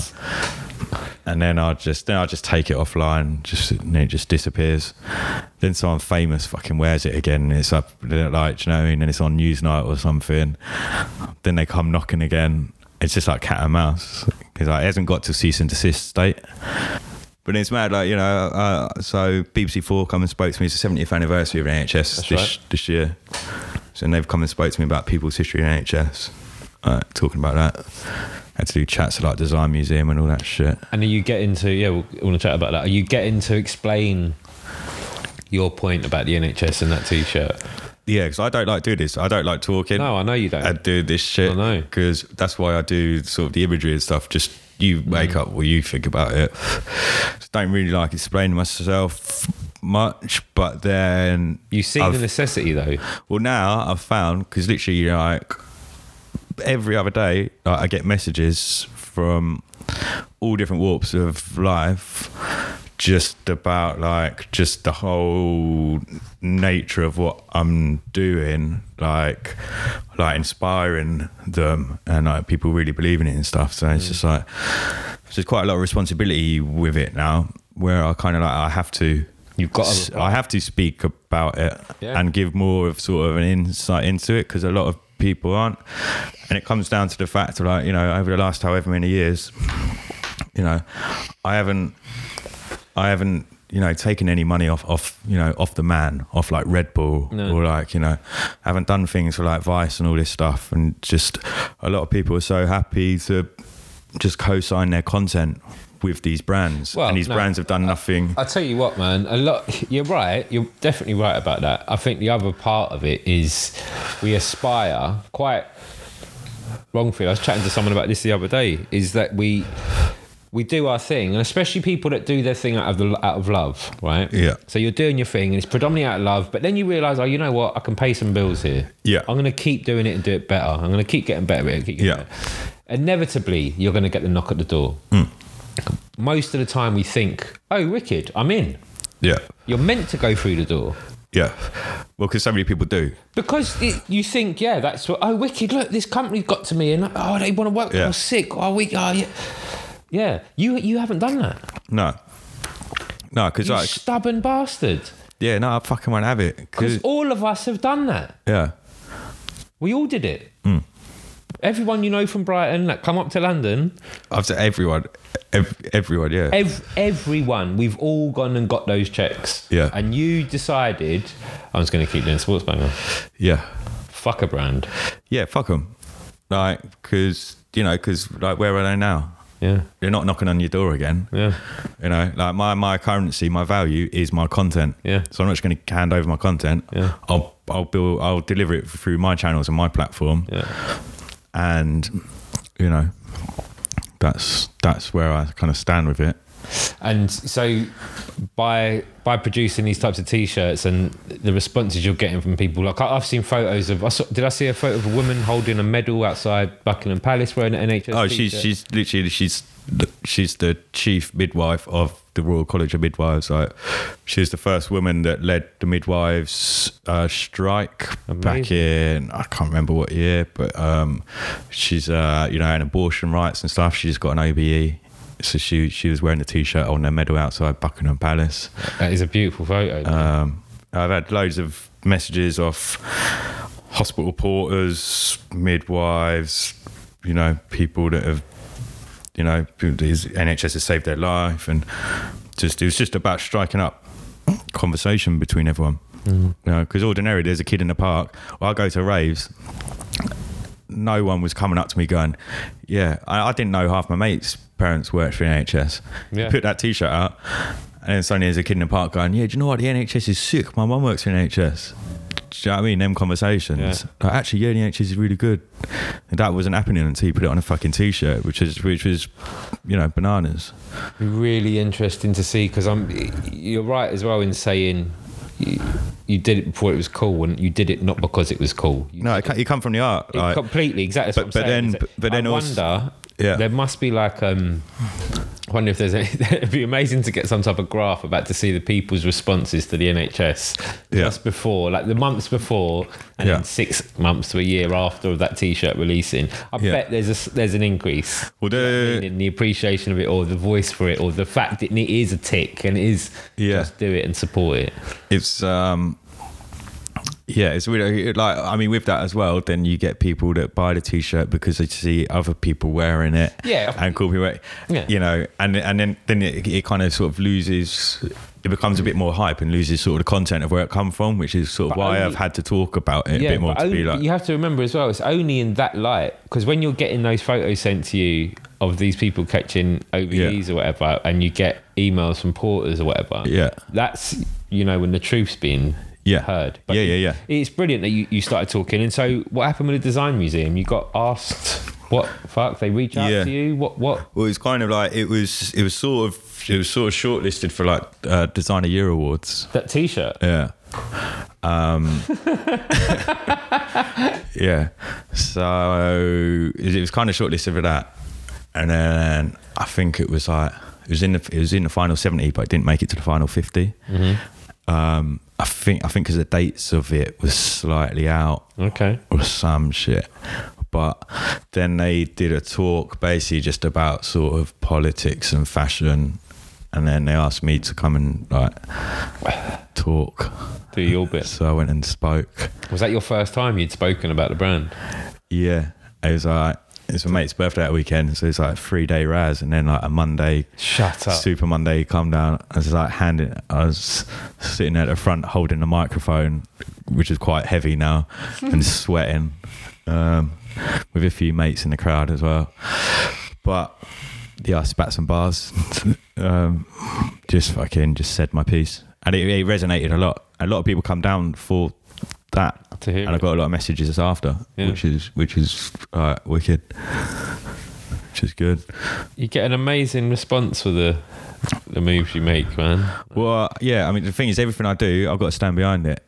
Yeah, and well, Like, and I don't have to explain myself, but if I do have to, then I will. Where like, do you think you got that from? Because not everyone does that. Yeah. I don't stand behind everything I do. Things I just have to do sometimes, and I wish I was that strong to be like, oh no, hang on, I've got a bit of. Yeah. Where do you think that's from? Was it just something you've picked up? Like, is your dad like that? Is your brother like that? No, I don't know. I think well, the two biggest influences on this shit, without me knowing, is like my old man and my mum. Yeah.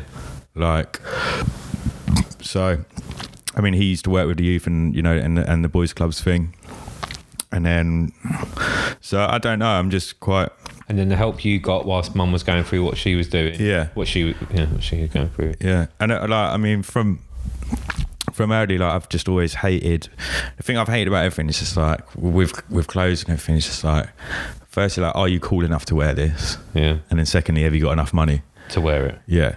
Yeah. And then, so that's sort of where a lot of my stuff has come from. And just, you know, if people do support my thing, then other people get supported. Like, you know, I'm working with kids doing things at the minute.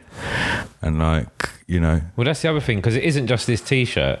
It's not just the NHS tick T-shirt that the public have been like, oh, wow. Like, no. You get messages from people saying you inspire them and, you know, what can I do? And you tell them to come down and see you and work for you. You don't give them advice. You say, come and do it. Yeah. In your place, you give them a space to do it. You've got little rats from Tottenham working for you. I don't mean to use that word badly, but I mean, kids, they're little rats. They're usually out there doing shit. Yeah. And here they are sitting in your shop. Well, I think I like, you know, at a point in my life where I needed something, like, I went to that record shop, and that just showed me everything and sort of saved my life. Yeah. So, and I think I've kind of just recreated that sort of facility, because there's a whole disconnect with elders and youngers now. Yeah. Like, there's nowhere to, like, you know, for them to interact. No, there's nothing. There's no record shops or nothing. And even then, like, the record shops, it's all kind of music related, rather than this is sort of more a creative thing. Yeah. Well, there's no more specialised record shops. Yeah. And to be honest, kids ain't buying records anyway. No, they don't give a toffee. That bit doesn't make sense. You've got cultural shops like Chrome and Black. Yeah. Where you'll get the young going because it's part of graffiti culture or whatever. But how many other places? It's just Sports Banger. And it, obviously a completely different crowd. It's not like you're having to split a crowd either. You've got a completely different viewpoint on the culture. I mean, there's this kid that come into mind. So I'd seen him for like a year, like raising hell around the area, just just nicking boxes of eggs, throwing things at, you know. My mate would watch this kid go in, nick a can of Monster, walk out the shop, open it, launch it at a bus stop. Like, about, you know, so I've seen this going on a year, and this kid's come in the shop. He's like, how much is that Nike t-shirt in the window? I was like, so it's 20 quid, but you can have it for a tenner. He's like, can I have it for free? He's like, can I have a fag? He's like, got any money? Can I have a job? I was like, whoa, hold on. Slow it down. Let's slow it down. And then, you know, the only time he stops like setting light to his own gloves is when you're like, you just sit there and you try and get him to draw something, or like every day he's on a different bike, looks like a penny farthing. They're so big compared to him. He's like 11. He can barely like read them right. Yeah. Got him to like, he did some drawings. I put him on like a t-shirt and a hoodie, and he come in. He's like, oh, can you print off that picture from Instagram which has got all the likes on, so I can show it to my mum? Amazing. I was like, yeah, it's the first time I'd seen him sort of take any, like, you know, pride or ownership over something. Yeah. So those sort of things, you know. How is that kid? He's I think he's grounded at the minute. Okay. But it's a big family, and he's like, you know, he's kicked out of school and everything. I mean, his attention is just like shot to bits. Yeah. But your shop is doing for him what? Yeah, I mean, it's, you know. Listen, even if he's young, man, the point is that's a spark. Like, he'll go off and probably be a dickhead again. No, I keep, you know, for at least the few, you know, injected the moments he's not in the shot, then he's not causing trouble. Yeah. And also it has made him think about certain things. Yeah. His cousin, who's 16, he comes in. I've got him sort of doing some bits of work for me and stuff. But then, you know, it's a lot of time and patience, and they need time and They patience. do. That's what these kids need. It's amazing you're giving it to them, man. I had it. I mean, my shop a lot different, man. There wasn't really wayward kids. You had Smokey. Do you remember Smokey? Nah. Smokey. No. He's probably the closest to your kid. But it was like in the 8 years I was there.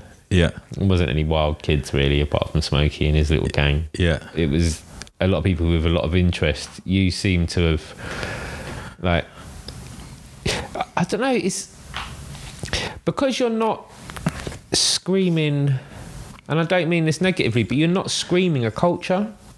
You're not saying come and be part of, or I'm part of this thing, look what I'm doing in it. Yeah. You're just doing this thing. Yeah. Which must be a lot more appealing and easy for people. Because I just, the messages I've seen you put up on Instagram that you get from people, and which is, I know, is fully to just push the positive message, is nothing more than that. It's not about the likes. It's just like, look, this is this shit's capable. Look what's happening. This is resonating. Like the messages you get, they're from all different types of people. Like, and it isn't so. Well, with the t-shirts, like there'll be grime kids that wear it. There'll be house kids, techno kids, jungle kids. Yeah. There'll be older artists. Yeah. There'll be midwives. Like it's just the whole. It reaches out. Whole thing, and I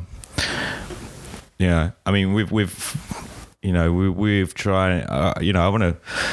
T-shirts don't change anything, but they've helped to actually make people think about something different or get a message across. I want to do some sort of social sort of good. Yeah. They're like the manufacturer T-shirt. Yeah. You know what I mean? The upside down Ralph logo was a fucking joke as well. Yeah. Just made a mockery of that whole fucking game. The T-shirt was fire. Yeah. Much more desired than that. Yeah, I mean, there's, done hundreds of products now, isn't it? Yeah. People used to go, oh, what's the next thing you're going to turn upside down? What's the next slogan thing? It's just like, it's not that. It didn't really work like that. No. Don't be ignorant. So yeah, just think, innit? Yeah. So you mentioned Louis earlier from Tottenham Textiles. So Tottenham Textiles, a place next door to me. He's worked for different brands previously, but then he was a sort of a tutor on one of like the Atelier courses. After that, then he set up his place in Tottenham. He'd been there like a year before I sort of like moved in next door. So there he does sort of like pattern cutting, sort of like seamstress work. They got like the buttonholers, like all that side of. This is like just a walk-in shop, nearly, isn't it? It's like a sort of like a fabrication sort of like It's the thing that fascinated me was like I'd never been afforded the opportunity to see how any of this stuff gets made. Yeah, you'd seen screen printing, you got that. Seen screen printing, got that, and then past that, absolutely nothing. Unless you do a course, then you don't get to see how. Send an image to Portugal and get it made there and sent back. Yeah, and like you don't get to see any of the process or actually learn anything about it. So seeing that stuff kind of, it's like walking into a studio with all the 808s, 303s and samplers and stuff, but it's like clothing. So I walked in there, I was like, it's like a dream come true, all this stuff. And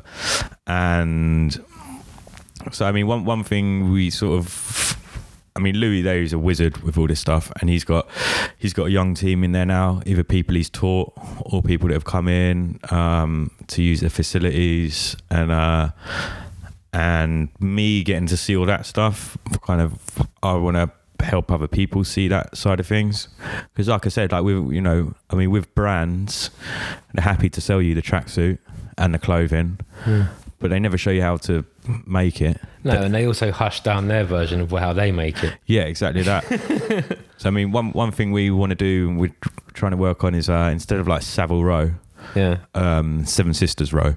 Wicked. So it's tailored tracksuits, and you're stocking that. You're making this and stocking it in Sports Banner. We'll make that. We've got to kind of deliver it slightly differently through sort of a website and how we do that. Because so it's got, so I see what you mean. Like Seven Sisters Row is completely different. Not a new. It's completely separate because it's from the tree. Yeah. Because we're sourcing like the best short run technical fabrics which them themselves are a fucking nightmare to find.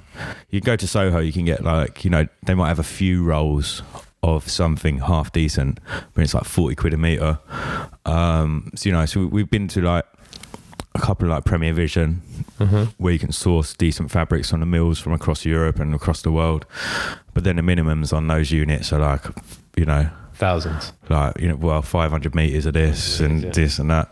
But you know, the idea with it is, because making stuff with this fabric and then hand making it and doing tailor-made tracksuits, that's the idea, 2-piece tailor-made tracksuits, is you know, the work and stuff that goes into that, the price point's got to be 300 quid, you know, plus. I mean, so in his space, he's got screen printing, he's got sewing tables, he's got sewing machines, he's all the overlockers, embroidery machines, everything. All the like vinyl things. Putting all of those skills to use, and then using your aesthetic, but Johnny's aesthetic, not Sports Banger as such. But well, yeah, I mean, our his and mine's sort of collective aesthetic. Wicked.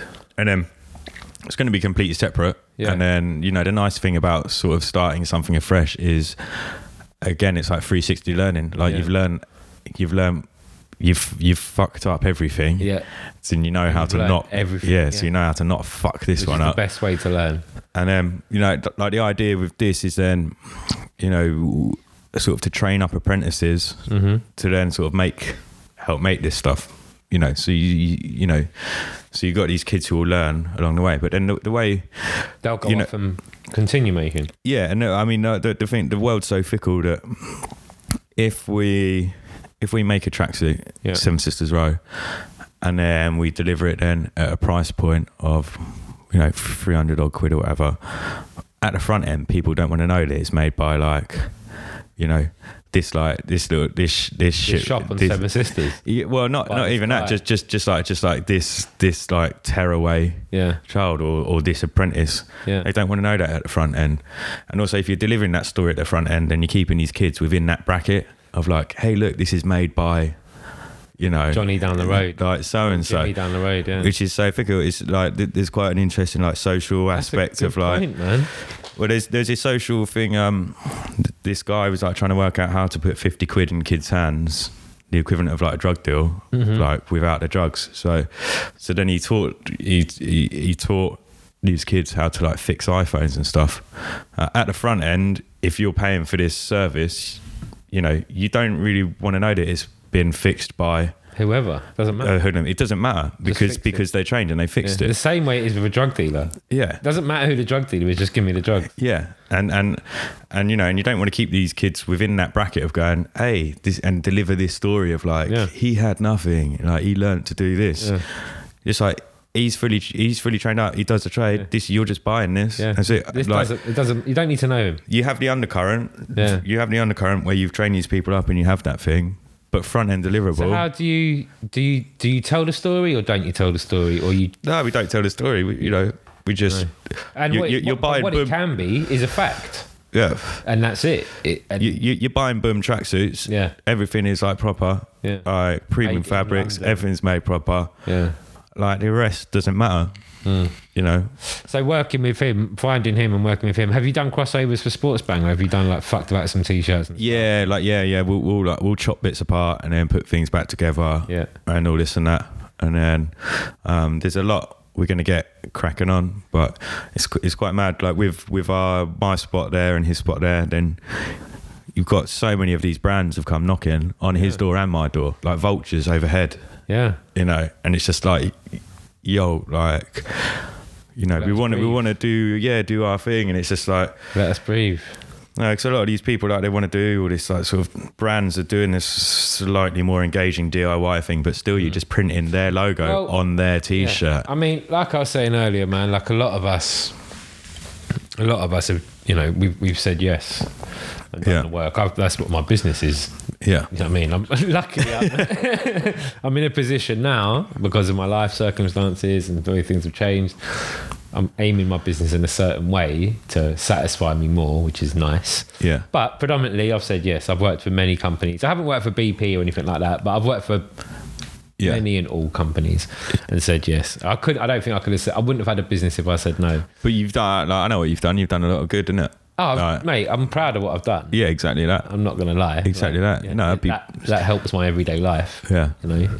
But stand up. I mean, there's battles and wars, isn't it? Yeah. And well, I tell you one thing that's got to me through this whole thing, right? I've said in a couple of my meetings, but I can't say it too often. But I do sometimes say, fuck a brand and fuck your brand. Yeah. If we're working together, we're going to let the art win. Yeah. And that's basically what I constantly say.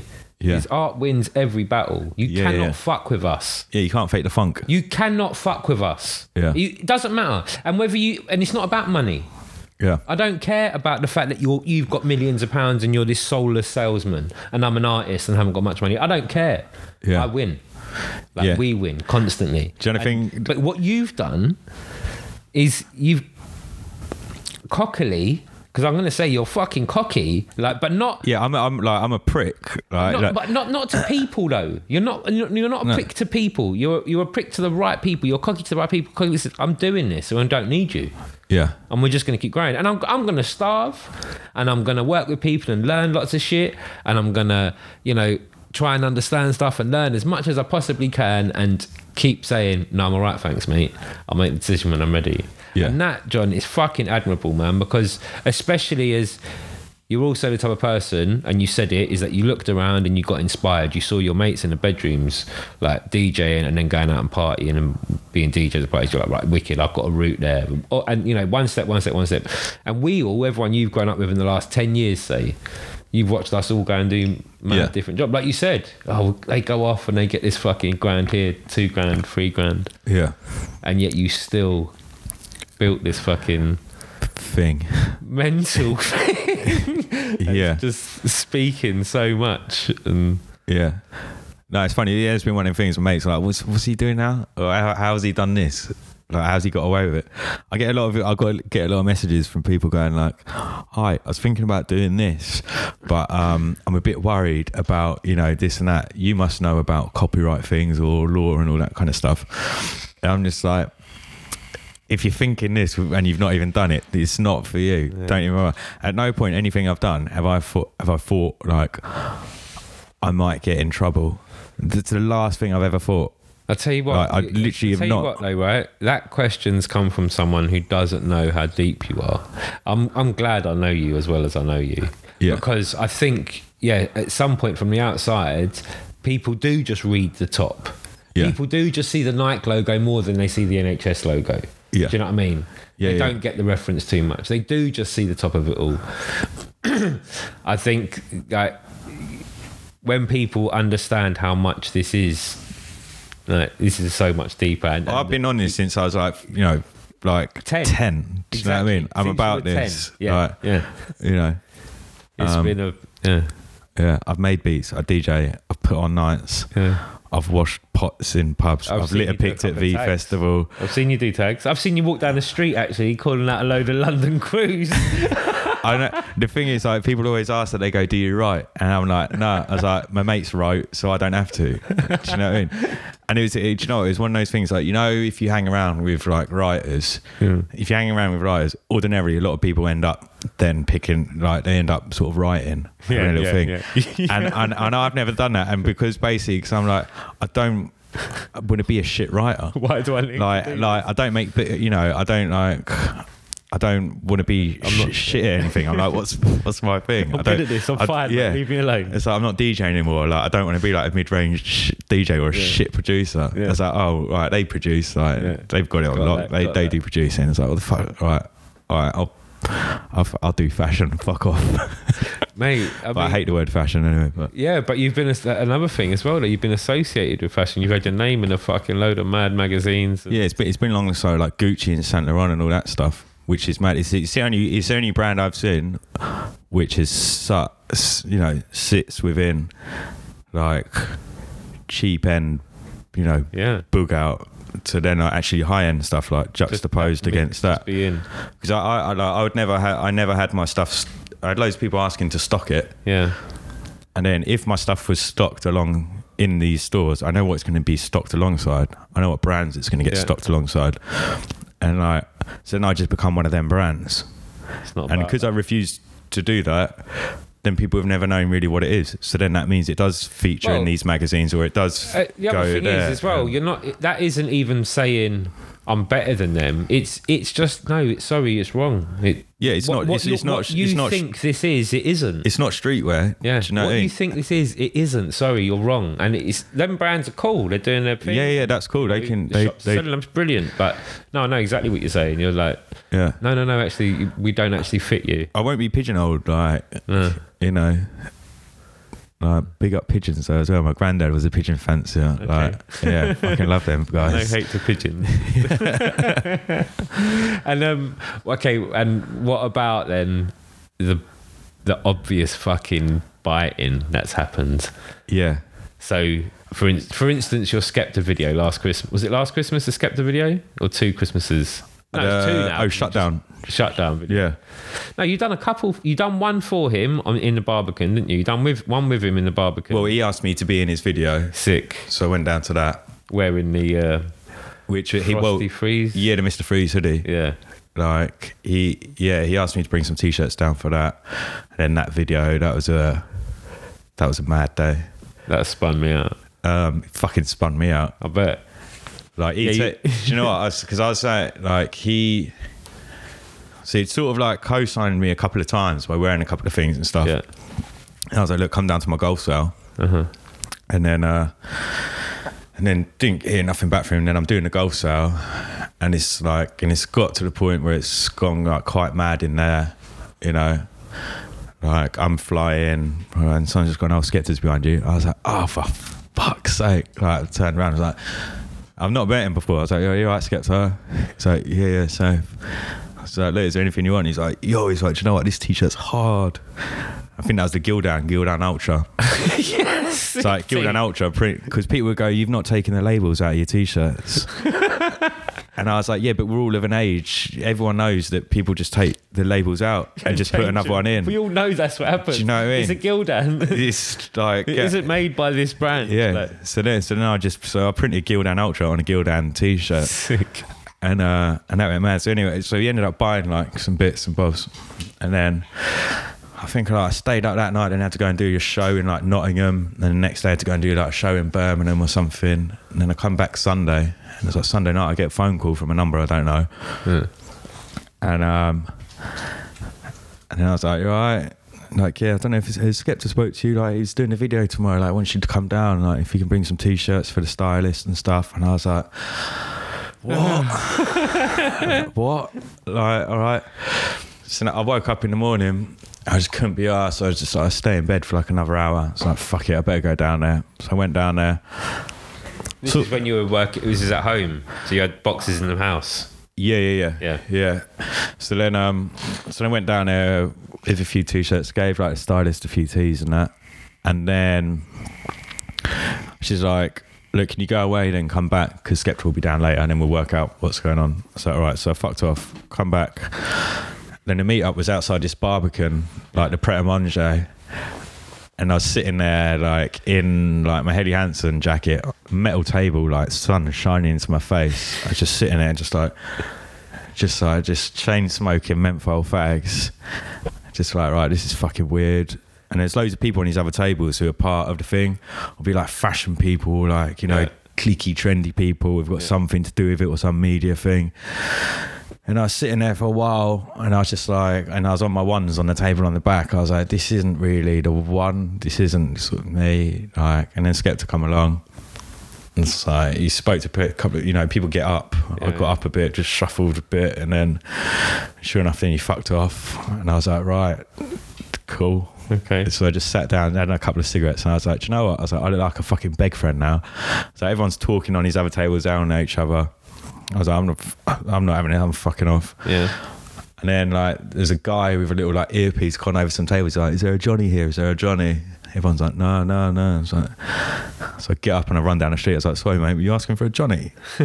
He's like, "Yeah." I was like, "Oh, I'm Johnny. I don't know if I'm the right Johnny." He's like, "Johnny Bang." I was like, yeah. He's like, "Oh, Skepta's asking for you, like, I'll take you to the hotel." So all right, cool. So I went up into the hotel, And it's just like him, someone else, and then me. He's like, yes, Johnny. He's like, wicked. He's like, yeah, these t-shirts, like, definitely put that one in the video. He's like, the first bit of it's like white. He's like, can you put this cap on? It's like a white Nike cap with a metal tick. And I was like, I don't wear Nike and I don't wear white caps. Yeah. So I was like, yeah, I can wear it. I was like, not with the Nike tick on though. He's like, yeah. He's like, that's what I'm talking about. He's like, he got a knife off the side, then broke off the metal tick and gave it back to me. And I was like, all right. Yeah. So now I'm wearing this white cap. Door's gone, doof doof. It's like, the older boy better know. And I was just like, so I just opened the door and I was just like spudding like, all right, shorty, on maximum. So, and then the director person gone, right, you can take 3 people down, get in the G-Wagon with you. He's like, who do you want? He's like, I want Johnny. He's like, I want KJ, I want Akin. I was like, all right, sweet. So I get led out of like the hotel, past all these cunts, do you know what I mean? All these cliquey fashion nights cunts. Get led out past them to like the white Mercedes G-Wagon. I was just like, yeah. I was like, fuck you lot. Like, fuck you. And then I was in the video, I was like, what the fuck do I do now? He's like, oh, you get on the left. And I was like, yeah. I was like, can I sit on the wall? He's like, yeah, cool. And I was sitting there, I was just thinking of all my mates. I was thinking like, what is Ollie going to say? What's Lizzie going to say? It's like, I'm in a fucking Skepta video now. I was like, how am I wearing a white cap? How the fuck am I getting away with this? So I just sat there. I was like, I don't want to look too confused. And I don't want to try and look like tough or something. So I just started chain smoking fucking fags again. And then like 2 months later or whatever, when the video come out, I woke up and it's like afternoon and I had like all these missed calls. Something like they're like, yeah, video's out. And I was like, fuck. I just hung up the phone, put it down, and just like looked at the video because everyone would love to see me fall off. Do you know what I mean? They'd love to see me fucking really make a tit of myself. And then I watched it. I was just like, mate, I was like, yeah, I fucking got away with that one. Sweet. But that's the best thing. Like, I mean, you know, you get people who would just like love to see you fucking just cock up, or just some people, you know, or love to see that. It helps. They love to that. Even like the t-shirts I put out as well. Is like, I always think about like how every design could be sort of perceived, or if I do a design, like, is that a bit beggy or bait or this or that, or like, you know, can I stand behind this? And like, you try to stay consistent with each piece, and yeah, which is hard. Like, but if you look at all the like tees I put out, like not many people have it where I've had like smashes. Do you know what I mean? Like big t-shirts. Well, listen, man. I retailed for however long I had the shop was there in tees all those years, and I'd never had a t-shirt that went like beer and rap. Yeah. And when I saw Sports Banger start, and I saw the movement of Free Talisa and all that, but it was wicked. Yes, Johnny's mad. Yeah. Got him. Fully understand this Johnny. Wicked. Yeah. But then when I saw Sports Banger, I knew. I was just like, you're just gonna wipe the floor, man. This is a different type of. This isn't Supreme. No. Well, the best thing someone wrote, they're like was just like, you know, people in America would not get any of these references. And I was just like, yeah, I'm happy with that. Yeah. And also I remember my mate saying like, he had a t-shirt. I was like, how much is your t-shirt? Like, is it $29.99? He's like, or his jumper, I was like, is it $49.99? He's like, no, it's £50. He's like, there's no 99s in fashion. So I was like, wicked, everything I ever do is going to be 99. This isn't fashion. This isn't fashion. This is not fashion. This is something else. 99, 29. Like, yeah, it's just 99s all over the shop. Fucking put me in that box. I'll stay open out here. Yeah. Yeah, that's that. It's a brilliant ethos, Johnny. I know it isn't about. It's not about making money at all. It's just about paying your bills and keeping that shop door open. Just trying to live. But I'll tell you what, this shop you found as well is just nuts. But go on, sorry. Yeah, it's a dream. But yeah, I mean, saying that, t-shirts is still one of the few like, you know, discernible things where there's a fucking markup on them, innit? Mate, there's a markup on them, but how many people do we know? How many times did I fucking start? I sold 1 million. I tried to sell it. Well, I see people doing it now, and a load of people who have sort of ridden off the things I've done. But we've got friends who've done 5 brands. Yeah. Not one of them clicked. Yeah. It's your style. It's as I said, your ethos. Because. Yeah, I don't know. you haven't even claimed the culture. Yeah. You haven't even claimed the culture. You're not even. You're being. It's every man. What you said. Yeah. Everyone's invited. Do you know what I mean? Yeah. Like for every one hype kid, there's 10 normal ones. Yeah. And the nature of hype, it dies. Yeah. And I mean, look, I say that, and I'm not saying about our mates who have done 5 brands. I've done all my brands have always been Rare Kind, but I've done clothing in loads of different ways.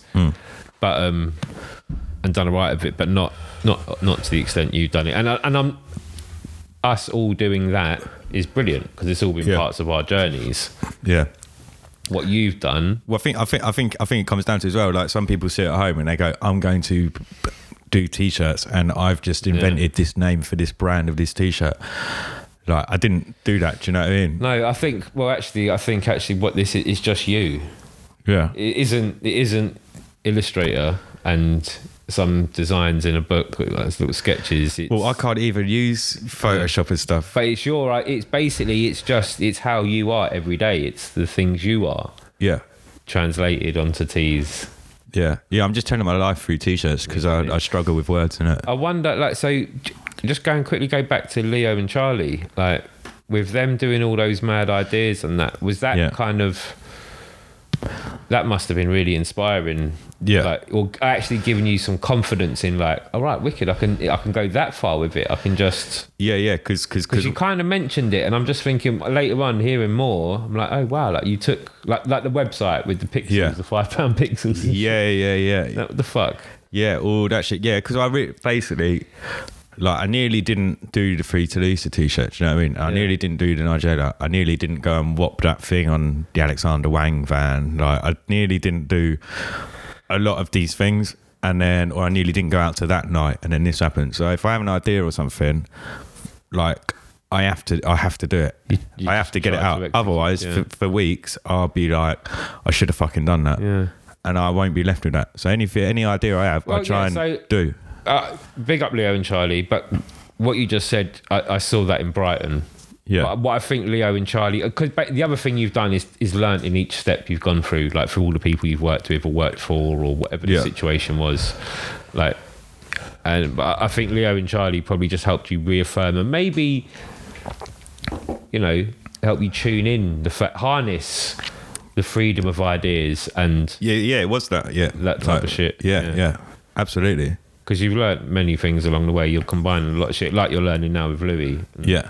This next level of clothing making. Yeah, basically nothing matters, and you can literally do whatever you want. It's the shit. It's like use what you got and do what you can. Yeah. And I said, there's so many people put restrictions on themselves. Like, I can't do this because of that. It's all possible. Use what you got. Do you know what I mean? And ask for help. Ask your mates, innit? Yeah. It's like everything I've done has been like, I'll call up a mate, go, look, can I borrow a couple of bags, or like, can you help me with this? Yeah. Just all people you meet. I'm just interested in heart and passion, innit? Anyone you meet, just find out what they're into. Yeah. Because you might be able to help them, they might be able to help you. Yeah. Not what they do, just what are you into? Find out what the passion is. Do you know what I mean? I'm just interested in that. Into. Yeah. So have you got you had a nice start to 2018? Yeah, fucking halfway through it now, aren't we? Oh fuck, we are, aren't we? Yes. Yeah. We are. Good start. I mean, I'm doing my first official collab now. Yeah. Which comes out next month. And who's that with? Slazenger. Sick. Which like I've had quite a few brands asked to want to do stuff before, and I said no. Yeah.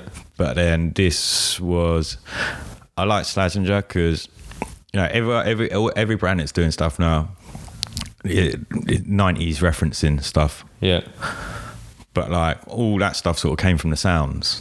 Yeah. And now they're just dragging all this stuff out and they're just putting it out there, and there's no sound behind it. Yeah, no, you're right. And like with Slazenger, I like it because there's no 90s connotations. It's just the everyman, the grafters thing, the plasterers, like whatever. It's just there. So, and they've let me sort of, really fucking. And they reach out to you. Yeah, they come down and chatted to me. Wow. So it's like a 30 odd piece collection. Got loads of bits and bobs. Like, I've done like the Slazenger Banger trainers, and I wasn't going to do trainers because you can't change people's trainer buying habits. Yeah. No, I'm a Reebok Classic person, but then over the last couple of years, you've seen what's happened with the Reebok Classic. It's now sort of been gentrified. The only place you could get Reebok Classic was like 47 quid in Sports Direct. Yeah. And then now it sits at a price point of like 60, 65 quid. It's in size. It's in like, you know, ASOS, everything. Then they cut off the supply to Sports Direct. Have they? Yeah. Like you can get these weird ones, which are like, you know, Reebok Club C or Club or something. Whatever they are, yeah. Or no, the Royal Flag ones, I think it is. But you like Reebok Classics, like, no, you can get them in the USC area, Sports Direct. Okay. Which is sort of designer fashion. Yeah, but yeah, so I was like, all right, fuck it. Well, you know, I'll do the trainers. I'll do them for $29.99. And like, there you go.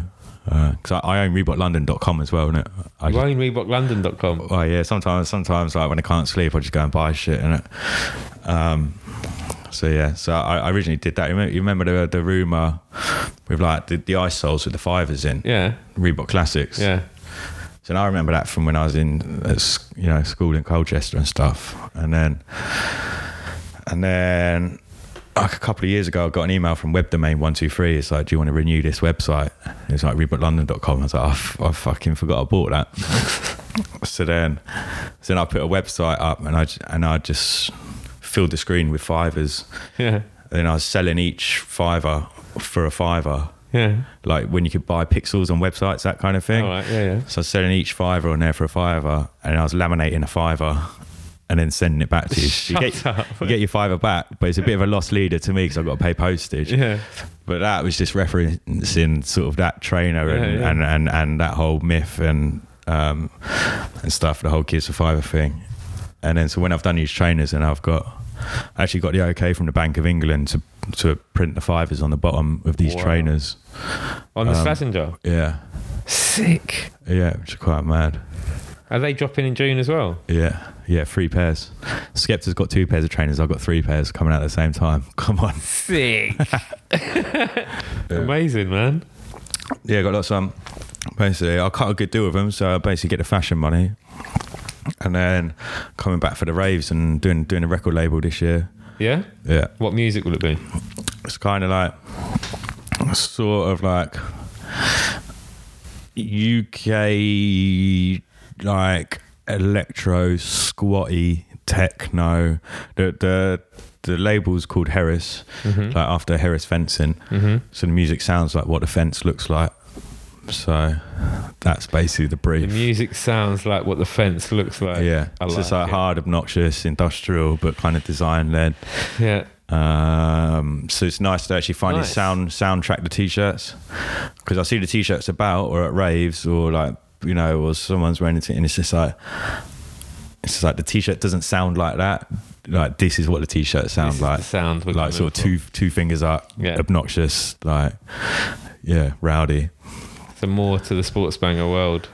A lot more. Yeah, I got loads on, but you know, get it out, innit? Just keep it rolling. Just keep it rolling. Just keep it moving. Artist age 28. Artist age 28. That's wicked, man. Nice. Keeping it young and fresh. Yeah. Listen, J-Man, thank you very much for coming on and doing that. So that is.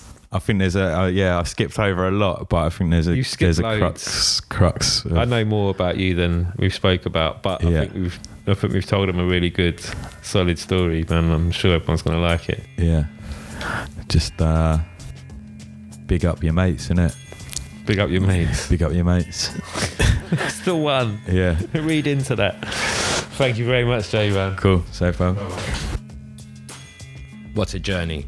Johnny likes the simple things in life, a fresh pair of classics, a nice fitting tracksuit and some electronic music to listen to with his friends. But it's not been easy, especially after losing his mother.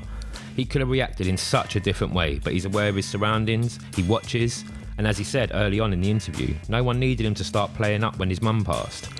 He had every right to though, no one would have blamed him, but that was the decision he made. To me, that was the start of a boy becoming a man, and a man who would somehow use the same notion and idea of no one needs that for me, but I could help with this, through most of his choices over the years that followed. Being Rap was for the people. Free Talisa was for the people. Team Nigella for the people. Sports Banger, it's for the people.